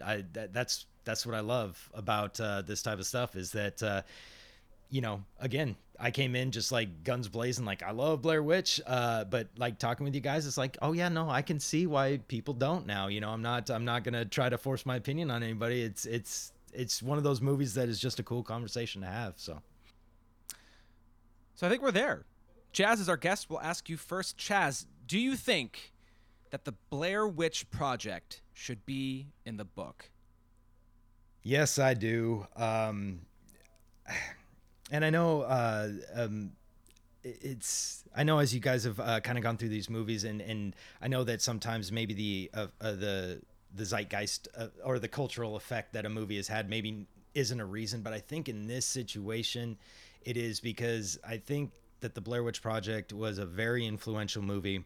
It wasn't the first found footage movie. I mean, hell, Cannibal Holocaust had a very similar story and had a very similar reaction to it. They kept the actors out of the limelight for that. Woof. And that movie is no, I don't recommend watching that unless you want to torture yourself. But I mean, it wasn't like the first one to do it, but I think it just did it effectively. And what's crazy is that the found footage true craze didn't happen until almost 10 years later with Paranormal Activity. That's when you really hit your stride. But you still go back to that. Paranormal Activity was the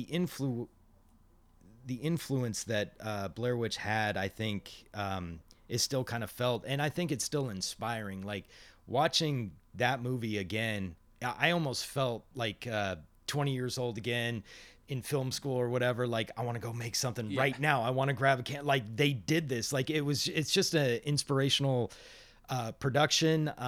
And it also just happens to fall in the genre that I love the most. So of course I'm gonna give it some love. I'm gonna say, yeah, you gotta acknowledge like at least the impact it had, whether you love it or hate it. I think it's an important movie. So yeah. Ian, I'm gonna go next. Yeah, please do. So, and I have my little blurb. I'm gonna read my blurb first. Okay. Yeah, do it. This is what I got. Whether this is your first viewing or fifth, the Blair Witch Project's no frills, all thrills, concise tale of getting lost in the woods will truly make you tense in the most cinematic of ways. Do not let the fact that this film has been parodied to death deter you from such a well-acted and an original telling of an extremely old story. Yes, I think this should be in the book. I almost don't want to read mine because Chaz, I feel such a kinship to you. I don't want to alienate you. Oh no, please. I love this. This is what this honestly has been so much fun because I love when people don't necessarily agree. And again, you've kind of opened my eyes to some perspectives that I was just, driving around with. So please, by read all it. means. Oh, I mean, I'm fine with alienating Adam. I don't give a shit about him. Oh no, please alienate me. Trust me. I'm a geek. I've been alienated. I'm 40 now. I've been alienated 39 years and 9 months. I think I had 3 months of love. So yeah, there we go. All right, this is my little final thesis statement or whatever you want to call it, my little critical blurb. The Blair Witch Project, though instrumental and brackets to blame in spearheading a new subgenre, has almost nothing to offer in the way of rewatch value. A great after-the-fact sound mix nowhere near makes up for the dismal performances and is that it ending, and irritating camera work. People can go right ahead and keep telling themselves that's the point, but on-screen or off, amateur is exactly that. It seems that the nostalgic feelings regarding the film have to stem from an inventive ad campaign which is all but meaningless today, and for those of us who remember it, perhaps now it's the time to acknowledge that it was short-sighted. Ooh, damn. So Ian, So what that is... So you are keeping it in the book, is what you're saying. Yeah. Yeah, there you go. 100%. All right, so it's everybody agrees, right? Sweet. Oh, wow. That's very fair, and that's why I think one of the reasons I love this movie is it just kind of splits the sea right there, you know. And yeah, that's great. I couldn't disagree with anything you said. I can totally see the perspective 100%. Well, so what are you thanks, man. choosing? I appreciate that. What are you choosing to replace it with? Cannibal So Holocaust. this isn't... I know that film's reputation, and I think I destroyed my psyche one too many times between Salo and my sort of... I know you guys have covered Salo. my morbid fascination with Lars von Trier has broken my spirit a number of times and will continue to do so. We're actually planning on watching The House That Jack Built this weekend. Oh shit! All right. Well, real quick, do you have Shudder? I don't have Shudder, but it is on. I have an IFC subscription, so it's on there. Oh, well, I would say if you ever want to get into Cannibal Holocaust, I think Joe Bob Briggs did it on this last season. So at least you get like interjections every 15 minutes with Joe Bob, like drinking beer and talking shit. So it might be the best way to ever watch Cannibal Holocaust, but I don't think there's ever a best way to watch that. Yeah. So yeah. Anyway, sorry. So my replacement is, like I said, it's not quite a found footage film, but it's a film that was one of the first mainstream films to be shot completely on digital, and so spearheaded a different way of making films. And it's for anybody who hasn't seen it and wants to, it's available right now with a Sci-Fi subscription or with a Sling subscription. It is Danny Boyle's 2002 masterpiece, 28 Days Later. Yes. Now, I know there's a lot of shit talking that happens about this film. Is it a zombie film? Is it not? To the people that say it's not, I say go back to your fucking Hair Splitters convention, because this is the evolution of the zombie subgenre. I love that we don't get, and especially now in the age of pandemic that we're living in, I mean, this film bears even more importance than it did on its initial release. But the idea that we don't know what causes this contagion, is it in the monkeys? Is it the fact that we, in the scientists in the film, they subjected them to nothing but rageful footage? The cast is fucking phenomenal. You've got Cillian Murphy, Naomi Harris is Brendan Gleeson. Amen. Brendan Gleeson, that's right. Most people will know Naomi Harris as the new Miss Moneypenny in the James Bond franchise. It's got two of my absolute favorite performances in any British film ever, and that is both, as you mentioned, Brendan Gleeson. I think he gives one of the most heartbreaking performances of his career outside of In Bruges and Calvary. And then you have the great, one of the most underrated British actors in the history of British film, Mr. Christopher Eccleston. The line where he admits what his sort of, the thing that he has to give into, and the fact that he can't let them leave. I promise them women. That line fucking cuts through me like hot butter through a knife, because you know that everything, as shit as everything has been in that movie up to that point, they are going to get nothing but worse for these characters. The cinematography, like I said, they were breaking new ground to the fact they had to bring in an experimental cinematographer, Anthony Dodd Mansell, who has gone on to shoot some incredible things. As I mentioned, Lars von Trier with Antichrist, he shot that. He shot The Last King of Scotland, which is one of my favorite films of the last decade, or rather the decade before. He shot Rush, Slumdog Millionaire. He's now a regular Danny Boyle collaborator. Danny Boyle, I think, is... I said this to my wife as we were watching 28 Days Later, and I hadn't seen it for almost a decade, and reliving those great cathartic feelings that we had surrounding this film. I said, I think what really breaks my heart, and maybe I'm speaking out of turn when I say this, but I think Danny Boyle is going to be one of those filmmakers that we don't realize his greatness truly until he's gone, because I don't think Danny Boyle is in enough conversations when we talk about the great directors of our era, especially with a film like this, where he, if you'll pardon the pun, sort of resurrected his career. He had gone from making two of the best British films of all time with Shallow Grave and Trainspotting, which is on my top 5 films of all time, to making two of what I think are his worst films. He made A Lifeless Ordinary and The Beach, the terrible fucking DiCaprio film. Yeah, and fuck then yeah. he came screaming back with this, and what they accomplished on the budget that they had. If you haven't seen this film in a while, I urge you guys to go back and watch it and just sort of bask in awe of what they were able to do on the infinitesimal budget that they had, and had to lean on not the British Film Institute but the National Lottery for additional funding to get this thing made. And the fact that the film looks so sort of grainy and garbagey is not, as again, like so many things in Blair Witch Project, it's not just a happy accident, but something that was born out of necessity, because there's no way you could have set up those shots showing a deserted London without being able to just quickly get your cameras up and going with those DV cameras that you could just buy off of any, big box shelf. Which and I think soundtrack, fuck me running. The soundtrack by John Murphy is one of the all-time great British film soundtracks.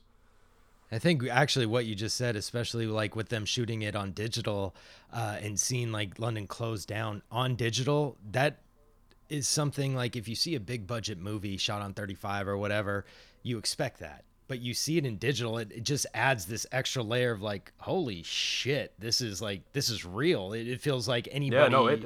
That hits home harder. Yeah.